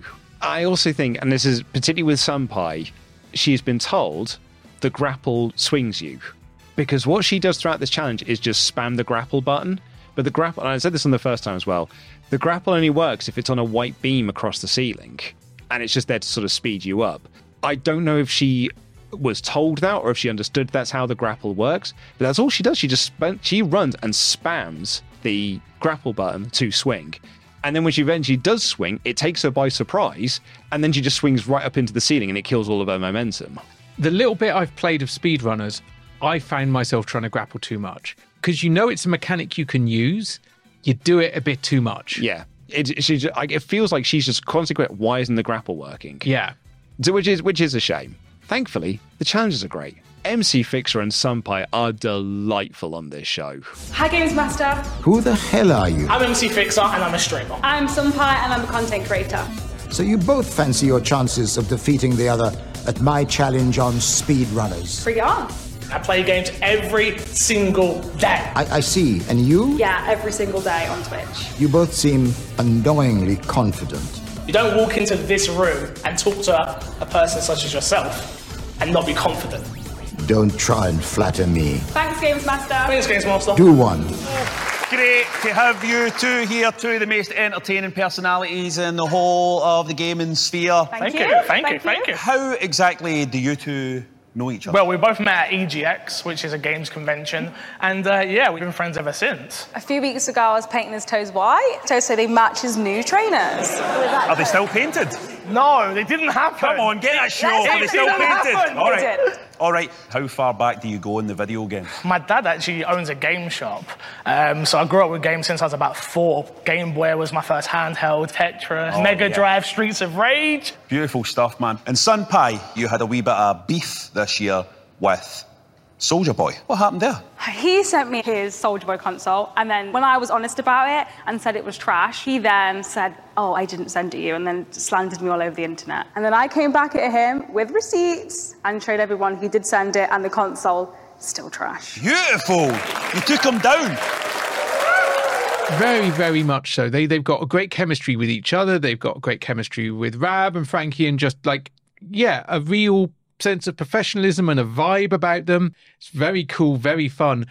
I had completely forgotten about the Soulja Boy shit. So did I. I opened up my old notes. I was like, what the f*** is all this thing I've written out here? Like, I've got all this stuff from Nintendo Life and all these other various. I was like, what the f*** am I babbling on about here? Then I rewatched the episode. I was like, oh, that's right. It's the Soulja Boy thing. And I actually did go and then check and just see what has he been up to since then. And the answer is same old shit. Same old bullshit. Because, of course, at the time we last covered this, he'd just recently claimed to have bought Atari. He's got some really good weed. Like we're talking, like even Snoop Dogg would go, hey, mate, you should chill. Yeah. Like, not in that sense, just ease up a bit. Either that or he doesn't know what Google is, because I feel like he makes up a lot of these stories or says these things, be like, you know, people can Google that, right? And see that that's not the case. It's him and Hulk Hogan. Soulja Boy will be claiming to have power slammed Andre the Giant just before he died. Or played bass with Metallica.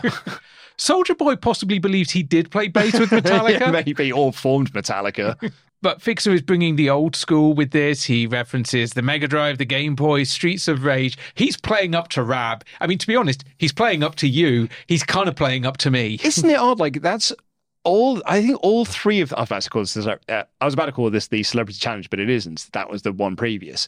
But last week with Snoochie Shy, it was all about Tomb Raider and about the original. And even with Shanghai, they were talking about classic Mega Drive and Sonic and this and that. And now you've got MC Fix here talking about classic Mega Drive and Streets of Rage and things like that.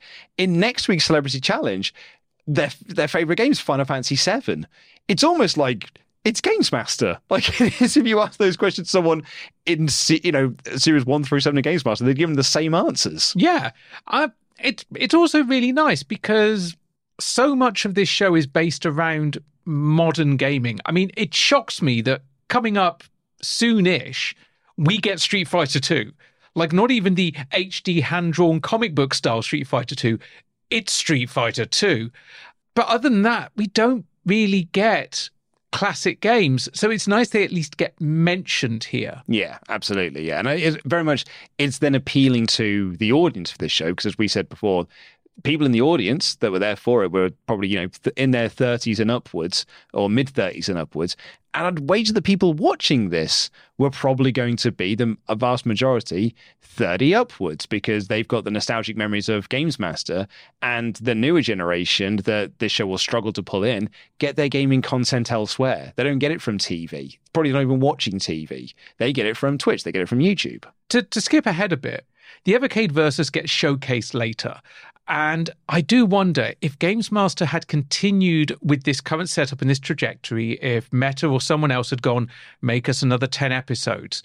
If Nintendo don't want to license out the old games, and EA are like, well, no, you can't play Mega Drive FIFA. You've got to play FIFA 23 or similar. I wonder if maybe we'd have seen Evercade become a presence for challenges, because that then would maybe be a better way to either play actual old games, or via the indie titles that are getting licensed to the Evercade, more retro style games. As for the challenge itself, I've kind of sort of said my piece on this, which is that, bless Sunpai, she's playing this game the way she's been told to play this game, which is use the grapple because it does make you go faster, but has not realized that you need to wait for the white bar on a ceiling in order to do it. And that's unfortunate. She does get a point, because MC Fixer completely bollockses the double jumping and the wall jumping and stuff. And there's even a moment where Sunpai fires a rocket, and you don't see this a lot in SpeedRunners, particularly, well, I say in SpeedRunners, in my office anyway, which is running backwards. Usually you are just pelting forwards. Running backwards is a bad idea. But what MC Fixer does is he sees a rocket and just tries to avoid it. Yeah. And so he runs backwards, and in the process of doing so, blows both of them up. It's actually quite a smart play, because it reduces all of their momentum. Kills your momentum too, but it stops their momentum as well. Yeah, kind of a self-sacrifice, falling on your own sword almost. Exactly, yeah. Sunpai fails on the wall jumping again, and Fixer wins 3-1. I've written here, because we saw this one live, I remember being less than impressed when this was shot. I was even less impressed when I saw it the first time around, and I'm even further less impressed on this rewatch. You had your arms folded when we saw this being recorded. And it's funny enough as well, because when we had the conversations with the production team and they were offering us, do you want to be on the show, or what challenges would you like to do on the show? And it was going to be me versus you. Yeah. Because they had this idea, like one of the original pitches they had for Games Master was, it's settling grudges. This would involve us having a grudge. Well, that's what we said in the production meeting. It's like, well, we don't really have like a grudge on a game or anything like that. But the only time you see that is in next week's episode. The Street Fighter V challenge is the only time where that original pitch concept is realized in the final product. But you and I, we didn't really have a grudge thing. But we couldn't even think of a convincing one to make up. Not even really, because at that mince point, pies. That's it. it. Exactly. Yeah. At that point as well, we hadn't really played a lot of games together. So we couldn't even think of a game that we would both be of an equal level on, that we've played multiple times over. And we're like, I've won 500 and he's won 501. So I'm spoilers, we still haven't. Still haven't, exactly, yeah. But it was after that phone call, actually, if I was to get my office crew down, I probably would have suggested SpeedRunners, and we would have had a grudge match thing on SpeedRunners. When we did SpeedRunners for UCP Live, originally, one of your co-workers, we asked them to be in it. He was going to be our little lad Larry, basically, and it was going to be, this is our chosen champion. Can you beat Pete on this game? I'm glad that didn't happen in the end, because everyone was more or less at an equal level of, I've played this once or twice. But my pitch would have been, it's me, it's Pete, it is Tempest, or it's Andy, it's Terry, and Terry is going to be the loud French one in there who is just screaming, no! And Terry's French? She hides it well in all of her stripy tops that she wears. We'd have had a great time doing it, and that's what I think this challenge needed to be. And that would have been my pitch to them, is the four of us come down and we'll do a SpeedRunners grudge match. Yeah, that would have been way better. Don't get me wrong, at that point I may have been a bit salty because I wasn't involved. Well, exactly, yeah. But also I would have been, that's better television. Yeah, I probably wouldn't have invited Pete, though, because Pete would have just won. Pete would have been even saltier. Yeah, yeah. Our new thing, but that would have been my pitch, that's your next series one, is that Pete comes as the rightful winner of this, and someone puts up their golden joystick from the previous season. Anyway, because, the joke around the office now is, Pete wins, lol. And anytime Pete will win 3-0 games and just go yay, Pete wins. And we're right, we can't end the day with Pete winning. So we'll just play another round until someone else wins. Because I'm not having Pete win. Then Pete will win the next 5 games. You're like, well, I mean, I've got a meeting in 3 minutes. We can get another game in. And this time, Pete's not winning. Have any of you ever considered just literally sacrificing yourself for the greater good just to make sure Pete doesn't win? No, there have been times where people are like, so there's a mechanic in the game where you can tackle people. Like if you press the triangle button, which is slide to go underneath things, if you do it while you're on top of someone, you tackle them and they fall down and it loses all their momentum. There have been times where we are all on top of each other, but Pete's out in front and we go like, don't tackle, because it's going to kill us both. We need to get ahead here so we can try and catch up with Pete. It's not about me winning, it's about him not winning. That's exactly it, yeah. But I won 5 games today, so I was really pleased with myself. Pete wasn't in them. He was. Oh, wow. Oh, Pete had a shocker of a day. You did it. I did it. Now, listen, be compassionate because it was close. It was close, and I feel really bad because I know how much you wanted to win. Oh, it looks like you feel bad, mister. Look, I had to try my hardest. I came to win. And that's exactly what I did. So let's go, baby. That third round, though, was kind of back and forth. That was the exciting one, Frankie. Right, how do you feel about it, Frankie? I feel like, Senpai, you were button mashing the grab. And this is not a button mashing game. That's the problem. You kept grappling things. And when you had a homing missile and you had the advantage over Fixer, you grapple hooked yourself into your own homing missile. I did. And we were all rooting for you that. until that moment. And then we just went, it's done. I deserved it, didn't I? When we get into the post-match, they're still great. Fixer's got the crowd behind him. He's really egging it up. He's rubbing his hands at the thought of getting a Games Master Golden Joystick. He really wants that. These guys are great. It makes me sad the challenge wasn't more competitive. Me too. And Fixer's stepping on Rab's toes here. He's just like, I got my joystick, take her away. And Rab's like, that's my job, you prick. I'm the winner here. Senpai proper pays over. I'm not ready to die. She corpses like hell in the booth, which is appropriate because she about to die. Yeah, it's very, very good. And she does die with a good, consistent length scream and jazz hands. Woo! We just did jazz hands. If only you had a grappling hook now. Is anyone writing these down? This is some really funny stuff. And then I've written, yes, Games Master, we are. We are, but it is. All right, Grado. All right, Rob. I want to talk to you about a thing called a visual novel. You ever read a book? Right. Mm-hmm. What was the last book you read? Dick Whittington. You've read Dick Whittington? Twice. Who wrote that? Dickens or something. Did he? Dickens. The Charles Dickens, right? Dick Whittington. Dickens. Well, what if I told you there was a kind of video game that was like a book? So like a film? No, not like a film, mate. Like a book. Very big in Japan. All the computer games are big in Japan. I know that, Grado. I know all the computer games are big in Japan, but this particular subgenre is very big in Japan, mate. And it's like a book, but it's a video game. What do you think that's like? Can you imagine that? It's a book, it's like a video game. You decide the ending of the story.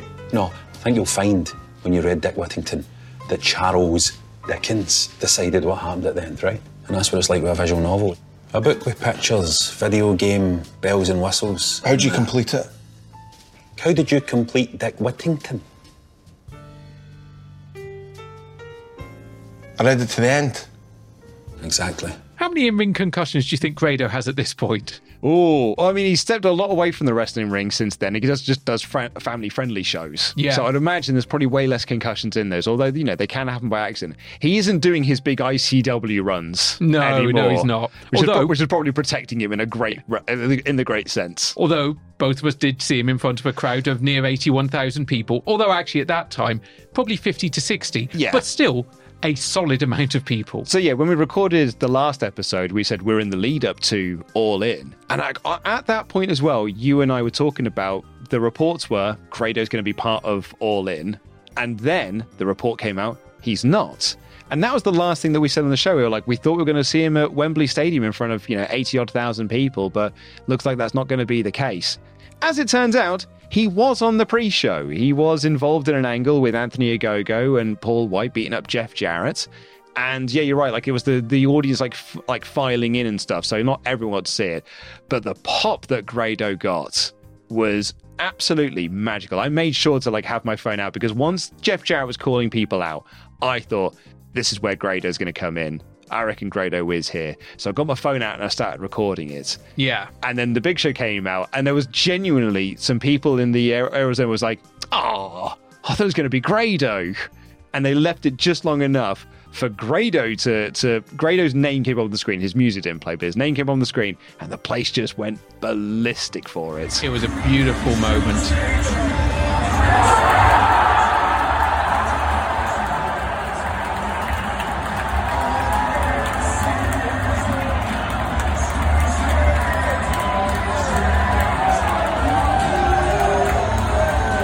Tom Campbell of Cultaholic has been really pushing for Grado and stuff, and he's been doing interviews with Grado. Him and the rest of the Cultaholic team have been driving this train of messaging Tony Khan on Twitter every day, being like, book Jarrett versus Grado. This is what the fans want to see.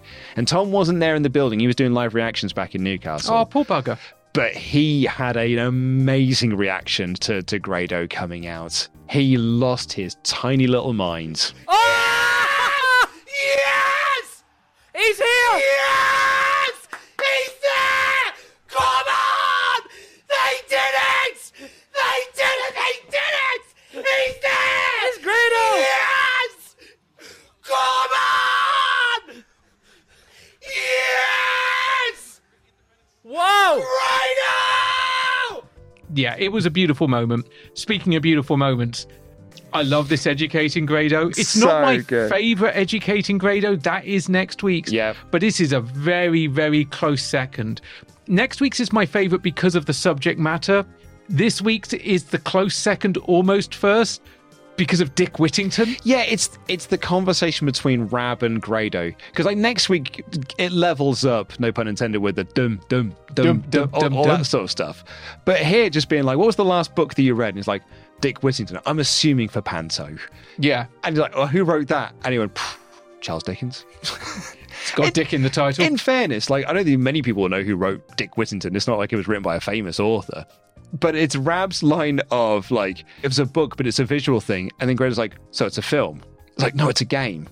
And they're massive in Japan. It's like, all games are massive in Japan. And you're right earlier.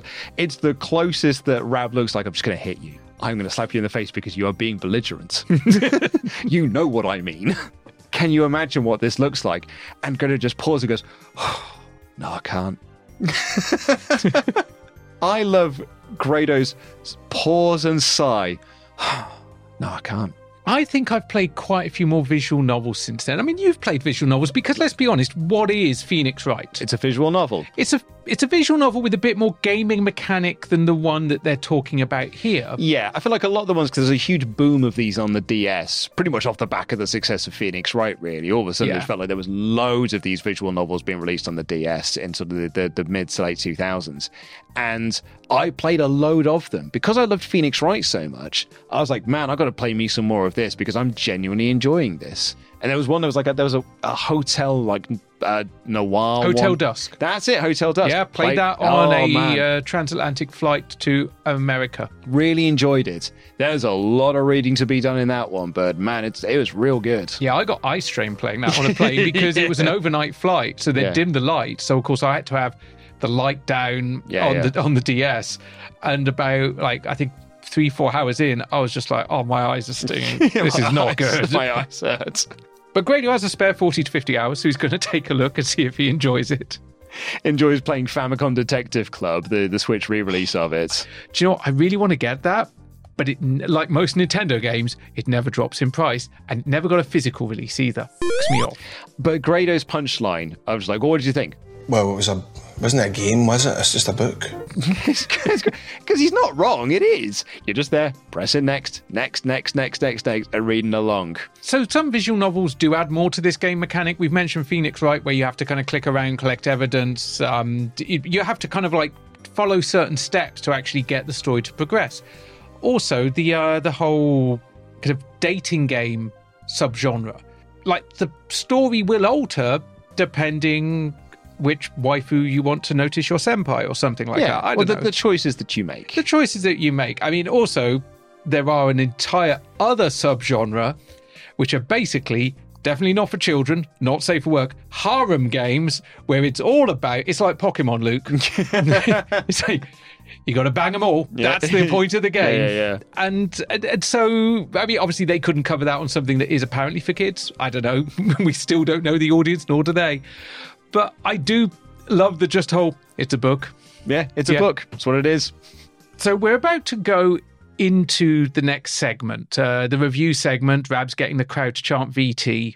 I had forgotten how much the gatekeepers were corpsing in the background, to the point of, I'm amazed this shot got used, other than the Games Master tradition of we've only got one take, because one of them has the hood down, and it's not even that they're kind of like doing goblin shit.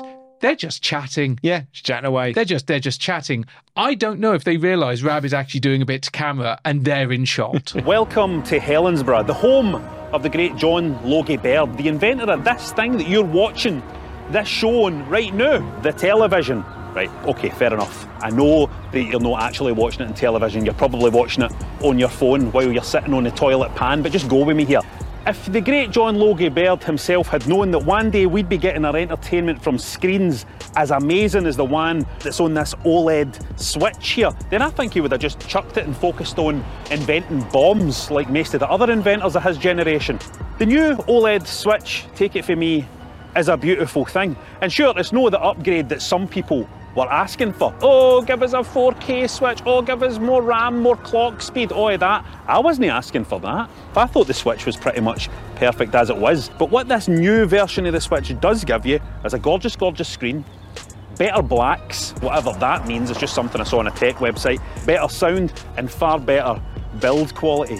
What that means is that this new version of the Switch is the very best version of what I believe is the very best games console on the market today, by a distance. It's kind of nice you were talking about how like the price of Famicom Detective Club hasn't dropped in price, because I was watching or rewatching this episode today in preparation for our podcast record this evening of Rab reviewing the OLED Switch. I don't own a Switch, and I've never owned one. But I have wanted to own one because I do think they're a fine piece of kit. I know that Rab loves the Switch, like really heavily puts over the Switch, which is why he's very glowing in this review here. And we've had a Switch in the office and stuff, and I've watched people play games on the Switch. And I'm like, oh, that looks like it's really good fun. And I'd love to play Tears of the Kingdom and all the other Zelda games and stuff. I've heard the Mario Odyssey is great. I'd like to try and get into Mario Kart 8 Deluxe because I miss playing Mario Kart games and I'm annoyed that I suck at them now. So I'd like to be able to do all of this stuff. And Metroid Dread is a game that I really, really want to play. Oh, it's good. Because again, I've heard that it's great, and I really, really want to play it. I love a Metroid game, and this is my jam. This is what I want from a Metroid game. And so I watched this review here, and I was like, I'm doing it. I'm gonna buy myself a Switch. Maybe I'll buy myself an OLED Switch. Maybe that's what I'll do, because it seems like a really good way to do it. The screen looks very, very lovely and all that. And I thought 2 years on, it might have dropped in price somewhat. No, this is still as fucking expensive as it was 2 years ago. Genuinely, for a Switch OLED or a regular Switch, or even if because you do commute quite a bit, a Switch Lite, cash converters, genuinely you will get one so much cheaper there, and they will be in good nick. Let's have a look. We'll Google this on air. You can get an OLED one black, $239. There's one over here for $209, $219, $199. There's one in its box. That's 200 quid. Switch Lite you can get for around 100. Oh, lovely. And you think if you're thinking about playing something on the go, which is what I would do. I don't think there'd be a lot of opportunity for me to plug this into the TV. This would very much be for my commute. Yeah, and also the good advantage of the Switch Lite is you don't have to worry about Joy-Cons being attached to the side. To be honest, sat right next to me now, I've got the Evercade EXP. If this hadn't come out, I might have picked up a Switch Lite just as a second Switch, just to give me something that I can actually fit into a pocket, like of my winter coat. Yeah. Oh, that's one here for 80 quid. There you go, see? Yeah, it's not a bad idea, that. So, do you know what? Don't let anyone tell you that this podcast isn't educational. We're educating Luke over here. Because if you thought to yourself, well, I want to buy a Switch, but I don't want to pay 350 quid for the privilege of it, because that is a lot of money. And also, you don't want to give money to CEX. Right, yeah. And it's the same as I've not bought a PS5. I was talking to a friend of mine yesterday. It's like, I might buy a PS5. And another friend of mine recently did, because there was like a huge price drop in them. But they're still like really, really expensive. I ain't got 500 quid to drop down on a console that I'm not going to play a lot of. Yeah. So what I need to do is be able to just buy something here for 80 quid and, go with that. Plus, the great thing is the Switch Lite, you've got all the benefits of the Switch, which is the Nintendo Store. And while the Nintendo games don't go on sale, a lot of the third-party ones do. And you will suddenly find that it's like, oh, look, the Castlevania collection's down to $6.99. Yeah. You'd love that. I would love that. And actually, because they also released all of the old classic Final Fantasies on there. So I could play Final Fantasy 9. And I know you don't like online passes and stuff, but if you got the Nintendo Plus family, whatever you want to call it thing, Nintendo Online stuff, you've got all the classic channels there. You've got the NES, the SNES, the Mega Drive. You've got a whole selection of games. That's it. That's the thing I'd be fairly interested in subscribing to.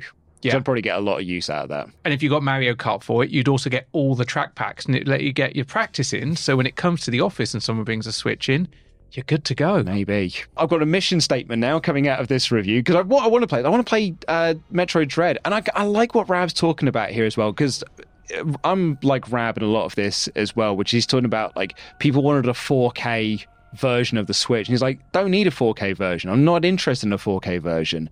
This is just a better version of the Switch that's got a nicer screen, a firmer build to it, and it feels nicer to hold. Yeah. And it's interesting that we sit here 6 to 7 years on from the original Switch being launched, and as we're revisiting the release of the OLED, we're now about what appears to be a year away from something concrete about the next Nintendo console. And I look at the games they've still got lined up, I look at the games they're releasing this year, and I'm thinking, you have to be building backwards compatibility into this. If you're not, Nintendo, you're gonna fucking die. They've invested too much in it. I can't imagine they'd make that mistake. This has to be. I can't imagine they would do. This has to be kind of GameCube to Wii level. I'm not going to say Wii to Wii U because that was terrible, but GameCube to Wii, where it's a case of, yeah, your GameCube controllers still work. And the GameCube wasn't a bigger seller.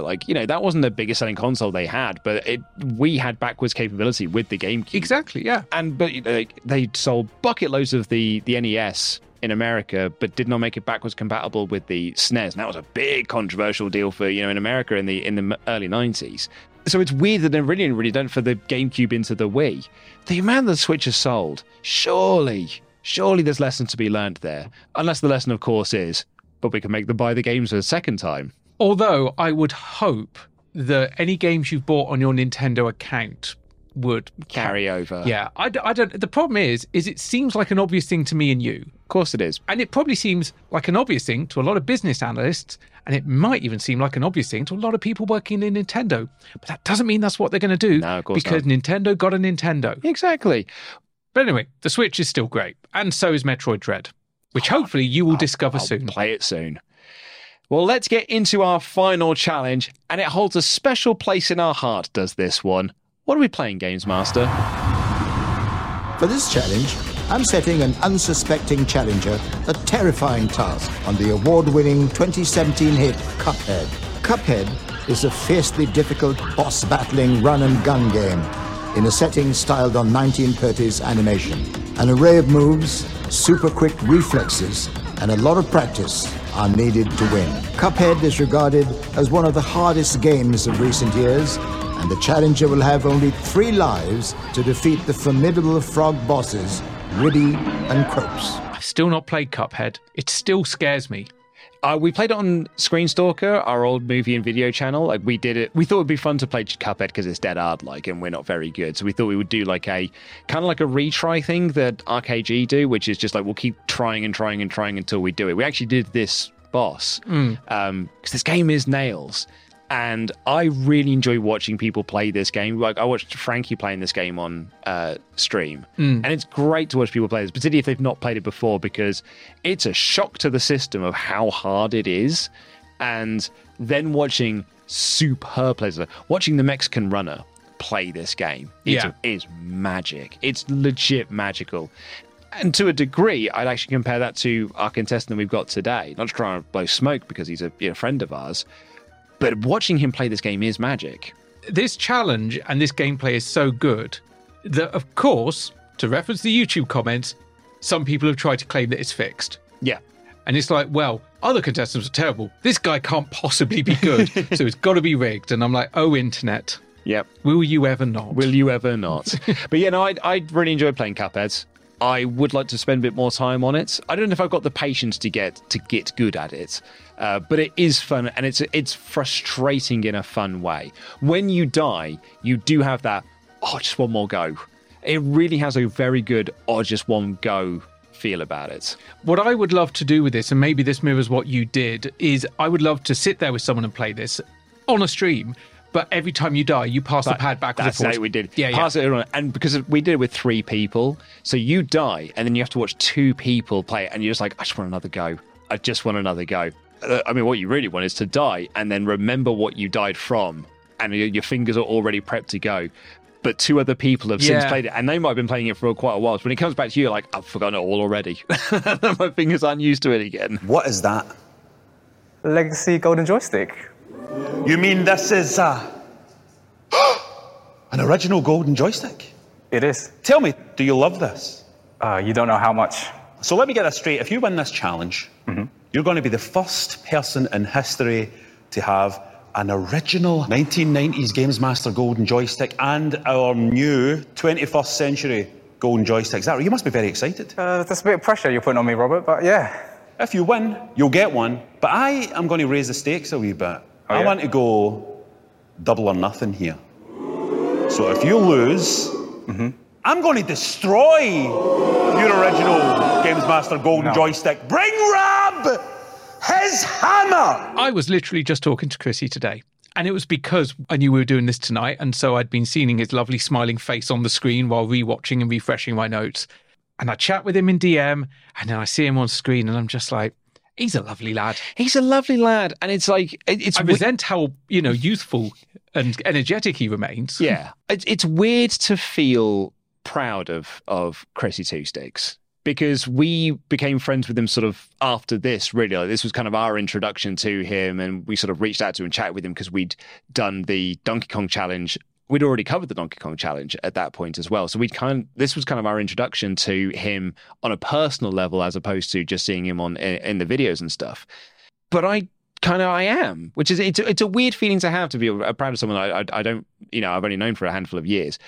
But seeing him on this show and watching it, particularly, I think it's kind of now watching it with the 2 years of, hindsight and stuff, rewatching the challenge, I've got this real pang of like, you fucking go, man. Like, that's awesome that you got to do this and you get your double joystick and stuff and you absolutely boss this challenge and it's so cool. And even when we had him half featured on UCP Live 2.0, where he was kind of like our chosen, he won the Donkey Kong challenge. Apologies to the other contestants. Yeah. I really live with that regret. That literally haunts me that surprised all of you. Yeah. I thought it was a cool bit. We thought it was a cool bit until we saw him playing. I was like, oh, shit, ain't no one beating this. Oh, no. It wasn't even that. It was actually the reaction of the people, because I thought, oh, this is a great spot. And then I saw the reactions of the other people doing the challenge, and I'm like, oh, man, I feel horrible now. That's it. Yeah, well, that's what I mean. Is like once people stood up and they're like, oh, there's no way I can beat that time. I was like, yeah, maybe we misjudged this. But like we had him as half part of that, and I was like super proud to have him on there. And just anytime he like crops up on things, or just interacts with people, I'm like, you fucking go, man. Like you go get it. He's great. If we find an excuse to bring him back on, and really we don't need much of an excuse to bring people back on, absolutely will. And he's really good on this. They reference like specifically, you were on Series 4, Episode 6, playing Donkey Kong Country. But that was a child's play challenge. It sort of was in comparison to this. And he's like, I'm just going to let the joystick do the talking. The dynamism is strong. Honestly, the writing for Games Master is so good in this series. And he's like, he must think I've made of money. Of course, I am. But Chris, he's a natural showman. He feels like he is a streamer. Like, he is a genuine full-time content streamer. And maybe he should be. Yeah. Because he's a natural showman. He's great with rap. He's got really good flair about him. And he's got a lot of charisma. And if you want to find out more about how this challenge went down, the build up to it, go and listen to the interview we did with Chrissy, because genuinely the story behind this challenge is insane. I mean, just as an example, here's Chrissy talking about how much time he had to prepare. They called me, the producers, and said, right, we're thinking of giving you a game called Cuphead. And I thought to myself, Cuphead? I have seen that game on the Nintendo store, but what is it? So I started researching Cuphead. I thought, why would they want me to play this? And I thought, oh, maybe because it looks a bit retro-y. I thought, oh, okay, that makes sense. They said, so possibly Cuphead. So if you want to get it, practice. I thought, okay. Any clues of what the level is? They said, no, just play it. See how you get on. So I bought Cuphead. Now it's 2 days before actual filming day. I bought Cuphead on the Switch, and the first level was run and gun. I thought, oh, this is like Donkey Kong. This is going to be the same. So, it's a run and gun level, and I was playing that to death on that night that I bought it. So a good 2 hours of playing it, practicing the run and gun. I thought it might be a time challenge, so I was practicing to do it as fast as I could, not get hit, do it as fast as I could, did it. Then now we're on to like a day before. They emailed me and gave me the challenge, which is it's going to be Cuphead, one of the boss levels, but not the first few levels. I thought, oh no, that's what I've been playing on the first couple of levels. I thought, oh no. So I actually have to complete the levels to get further, to access the further levels. And then they said also it's going to be on the PC, so you'll be using a PS5 pad. I thought, oh, I bought it on a Switch, so I've been playing it with the tiny Switch Joy-Cons. I thought, okay, what do I do? I know it's only a pad, but sometimes if you get used to a pad, you want to be able to be comfortable on that pad. So I thought, what do I do? So I quickly ran out and bought a USB dongle, plugged it into the Switch so I could use my PS5 pad. They still didn't tell me which level it was. So I was like, what I'm going to do is just practice all the levels. And they are so hard. It was so difficult. Every level I was struggling. I thought, oh no, which one are they going to pick? Then later on, it's still a day before they messaged me later, said, okay, we're going to pick the Ribby and Croaks level. And they said, are you happy with that? I said, yes, I'm happy. And I just practiced. And I thought, I don't want to sacrifice sleep because I want to have enough sleep to go on the show, but I do want to get some practice in. So I did stay up quite late, up to about 1 a.m. So I had about 2 hours because I had to work that day as well. So I didn't get to practice. Yes. If I had the whole day, that'd be all right. But I had to go work. I didn't get home till late at dinner. And then I thought, okay, let me play. I just played for a couple hours. And I thought I had to go sleep now and be fresh for tomorrow. And then went to filming. And that was it. That's bonkers, mate. Yeah. That is insane. Because this is not an easy game. It really, really isn't. I don't know how much I can stress that. This is a hard game. And then we've got the double jeopardy thing of Rab really, really, really, really wanting to destroy that joystick, or at the very least, the production team really, really, really, really wanting to be able to destroy that joystick. It's kind of win-win for production, because you either have he wins 2 golden joysticks and that's awesome, or you get to smash one of the original ones, and it would be an actual real one, unlike the time that Richard Herring smashed up his one and it wasn't the real one. I love the double jeopardy on this. I think it's so awesome. And Rab is itching to smash that thing up. I mean, you never leave Scotland without your hammer. But because of the double jeopardy, I've got in my notes here, come on, Christian. Like, I'm really rooting for him to do this. And bloody hell, he makes this look easy. This, to me, is watching people play the Contra games. I love the Contra games. I'm terrible at them. I suck at Super Probotector. Yeah, absolutely. But you watch people playing those games that get them, and despite the difference in animation style, Contra and Cuphead, like birds of a feather. Very similar. Yeah. Every time I watch this challenge, if I'm meant to be making notes, I stop, because I'm just watching someone who is nailing this to the wall. That's what I mean, man. It's magic. Like, watching people play Cuphead really, really well is like a magic trick.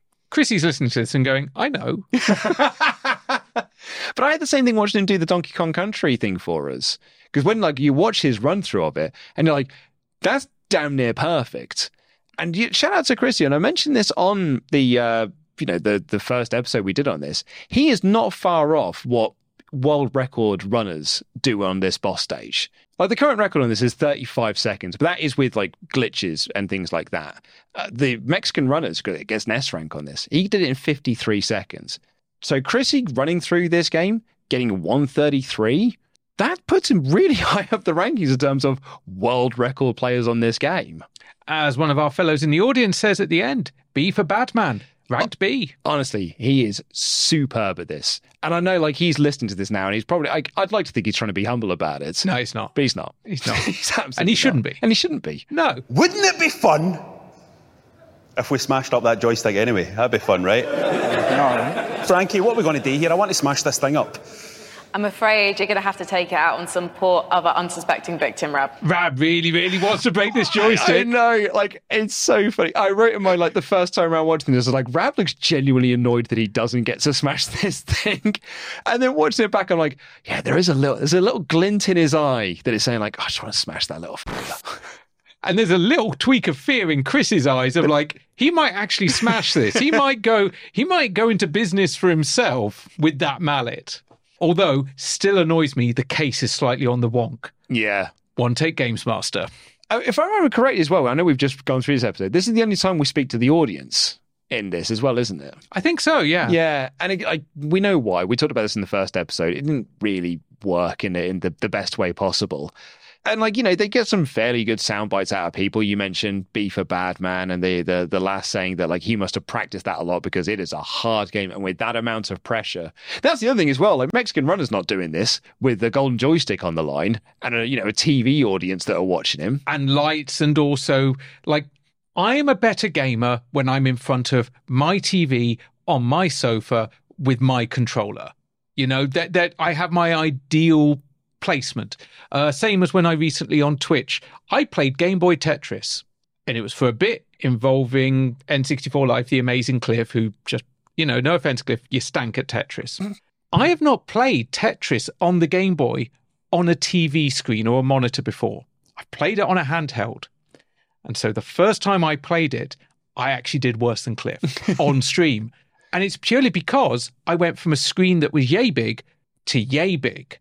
Yeah. And my mind could not handle the spacing. Second go, did great. Did fine because I'd kind of mentally adjusted. Yeah. And yeah, that studio was pretty intense with the lights and the chill, the cold. It was cold. It was cold. And all the noise and everything around you. And also, you couldn't really hear that game once challenge started because we were being told to make noise. And a lot of it's based on sound cues. Yeah. And he couldn't hear that. And again, I highlight again, a 90s TV icon in the Games Master Golden Joystick that you've been holding on to for nearly 30 years could be smashed to bits. Because Rab would have smashed it. It wouldn't have been a gimmick, brother. They'd have smashed it for reals. Yeah. Thank you so much for joining us. Catch you next time on Games Master.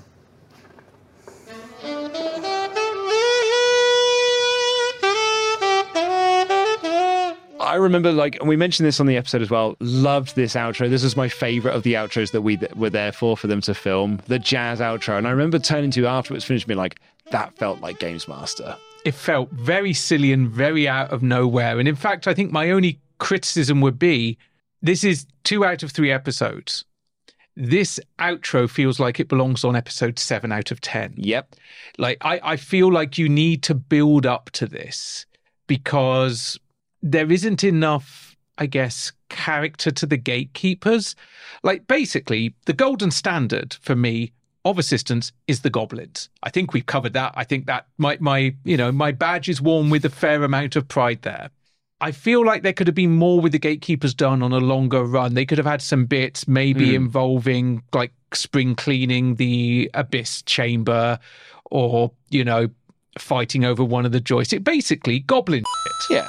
But it was a really cool moment to be part of, especially when we realised, oh, he is actually playing that saxophone. Genuinely, when he started, I'm like, oh, they're playing some saxophone music. And then as he shifted and the sound shifted, I'm like, oh, well, that's cool. Yeah. Didn't see that coming. I really like this outro. You can see me in this outro as well, clicking along. Oh, we're both grooving. Oh, we're both in the mood. Grooving into this. I wish I'd had my sunglasses on me, but it was October, so I didn't.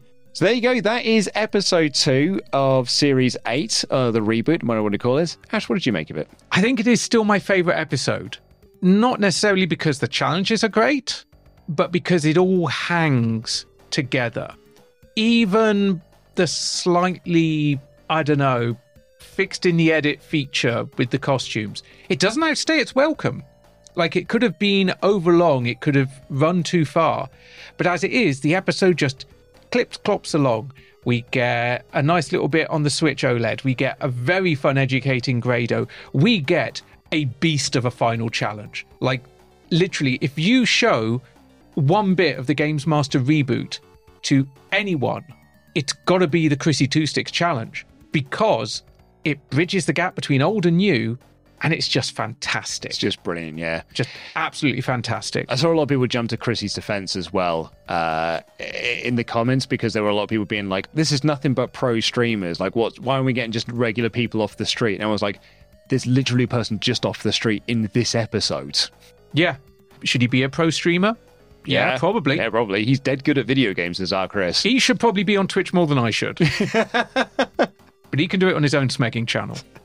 But yeah, I had a great time with this episode. And when I think back to it, some of the bits I wasn't so keen on, like the Mech challenge and the SpeedRunners challenge, it reminds me a lot of when we used to review the older Games Master games, which is, I didn't love the challenge, but I loved everything around the challenge. So I didn't love the speedrunners playing, but MC Fixer and Sunpai were great.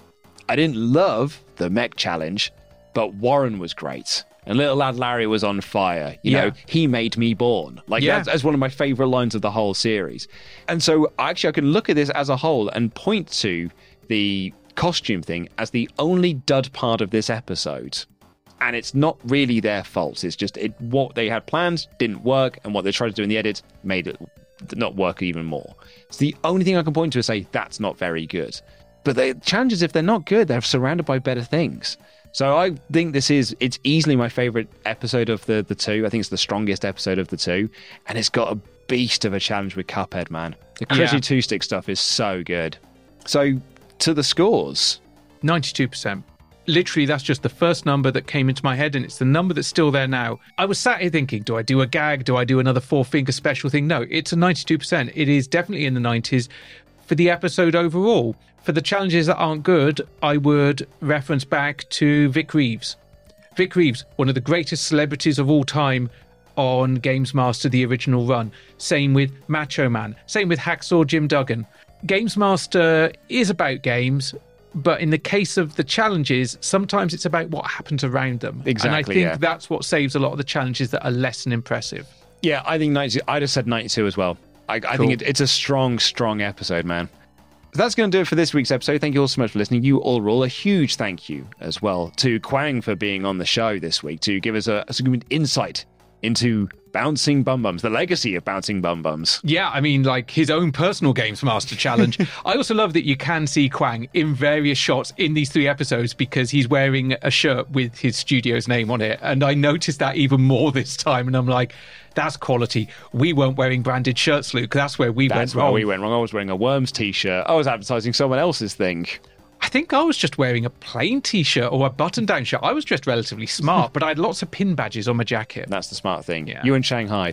But thank you all so much for listening. If you want to check us out on social media, we're on Twitter at UnderConsolePod. We're on Instagram and Threads on under.console. And you can send us an email with your feedback for Series 8, which we will be getting to very, very soon, because there's only one more episode to go. Feedback at underconsultation.com. And if you want to contact us in real time, chat with other people, other fans of Games Master, hey, Chrissy Two Sticks is also there. You can join our Discord, details of which can be found in the show notes and on social media. And if you want to see how inferior a games player I am and how less photogenic I am compared to Chrissy Two Sticks, you can catch me on Thursdays at 8 p.m. over on Twitch. And I've also started putting up polls to help people decide what games I'm going to play. So, you can help influence how I suffer on stream. And you can support this podcast monetarily over at patreon.com/underconsolepod, where you'll get access to next week's episode 1 week early and ad-free at the £5 level. And at the £10 level, you get your name read out on the show like these fine folk: Adam D., Adam Warrington, Andrew Greenwood, Andy Smith, Arcadia Wild Bill, Chris Price, Chrissy Two Sticks, Colin Conroy, David Palmer, Gordon Aiken, Gordon Brands, Gordon Dempster, Harriet Manga Girl, I Am Cheadle, Ian Roberts, Ian Williams, JB Smith, Joe McGonigal, Joe Mitchell, Kevin, Kylie, Lawrence, Link, Mark, Matty Boo, Misha, Nick, Phil, Retro Fun for Everyone, Reese, Rich, Richard Downer, Richard Major, Sean, Selena, Simon, Super Sexy Dave Fisher, The Amazing Cliff, Tom Dylan McEvoy, Tom S, William Cottingham, Xanderthal, and Zach. If he's on our Patreon list, does that mean we should mark all that praise as paid promotional content? Oh, is he the Meta Quest? He is. Of under consultation. For this episode, Chrissy Two Sticks is the Meta Quest. But we'll see you in 7 days' time for the final episode of the reboot, the final episode of our revisit. Take care, everyone. Good night.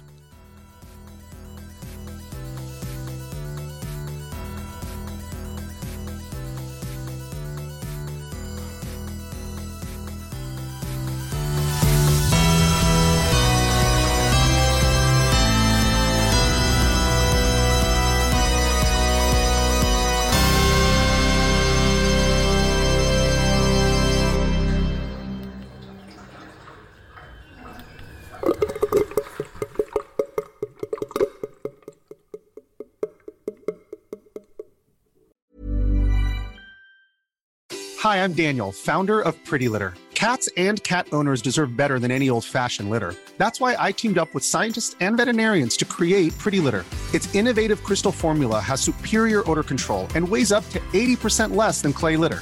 Pretty Litter even monitors health by changing colors to help detect early signs of potential illness. It's the world's smartest kitty litter. Go to prettylitter.com and use code ACAST for 20% off your first order and a free cat toy. Terms and conditions apply. See site for details. Hey, it's Paige DeSorbo from Giggly Squad. High quality fashion without the price tag. Say hello to Quince. I'm snagging high-end essentials like cozy cashmere sweaters, sleek leather jackets, fine jewelry, and so much more. With Quince being 50 to 80% less than similar brands. And they partner with factories that prioritize safe, ethical, and responsible manufacturing. I love that. Luxury quality within reach. Go to quince.com/style to get free shipping and 365-day returns on your next order. Quince.com/style.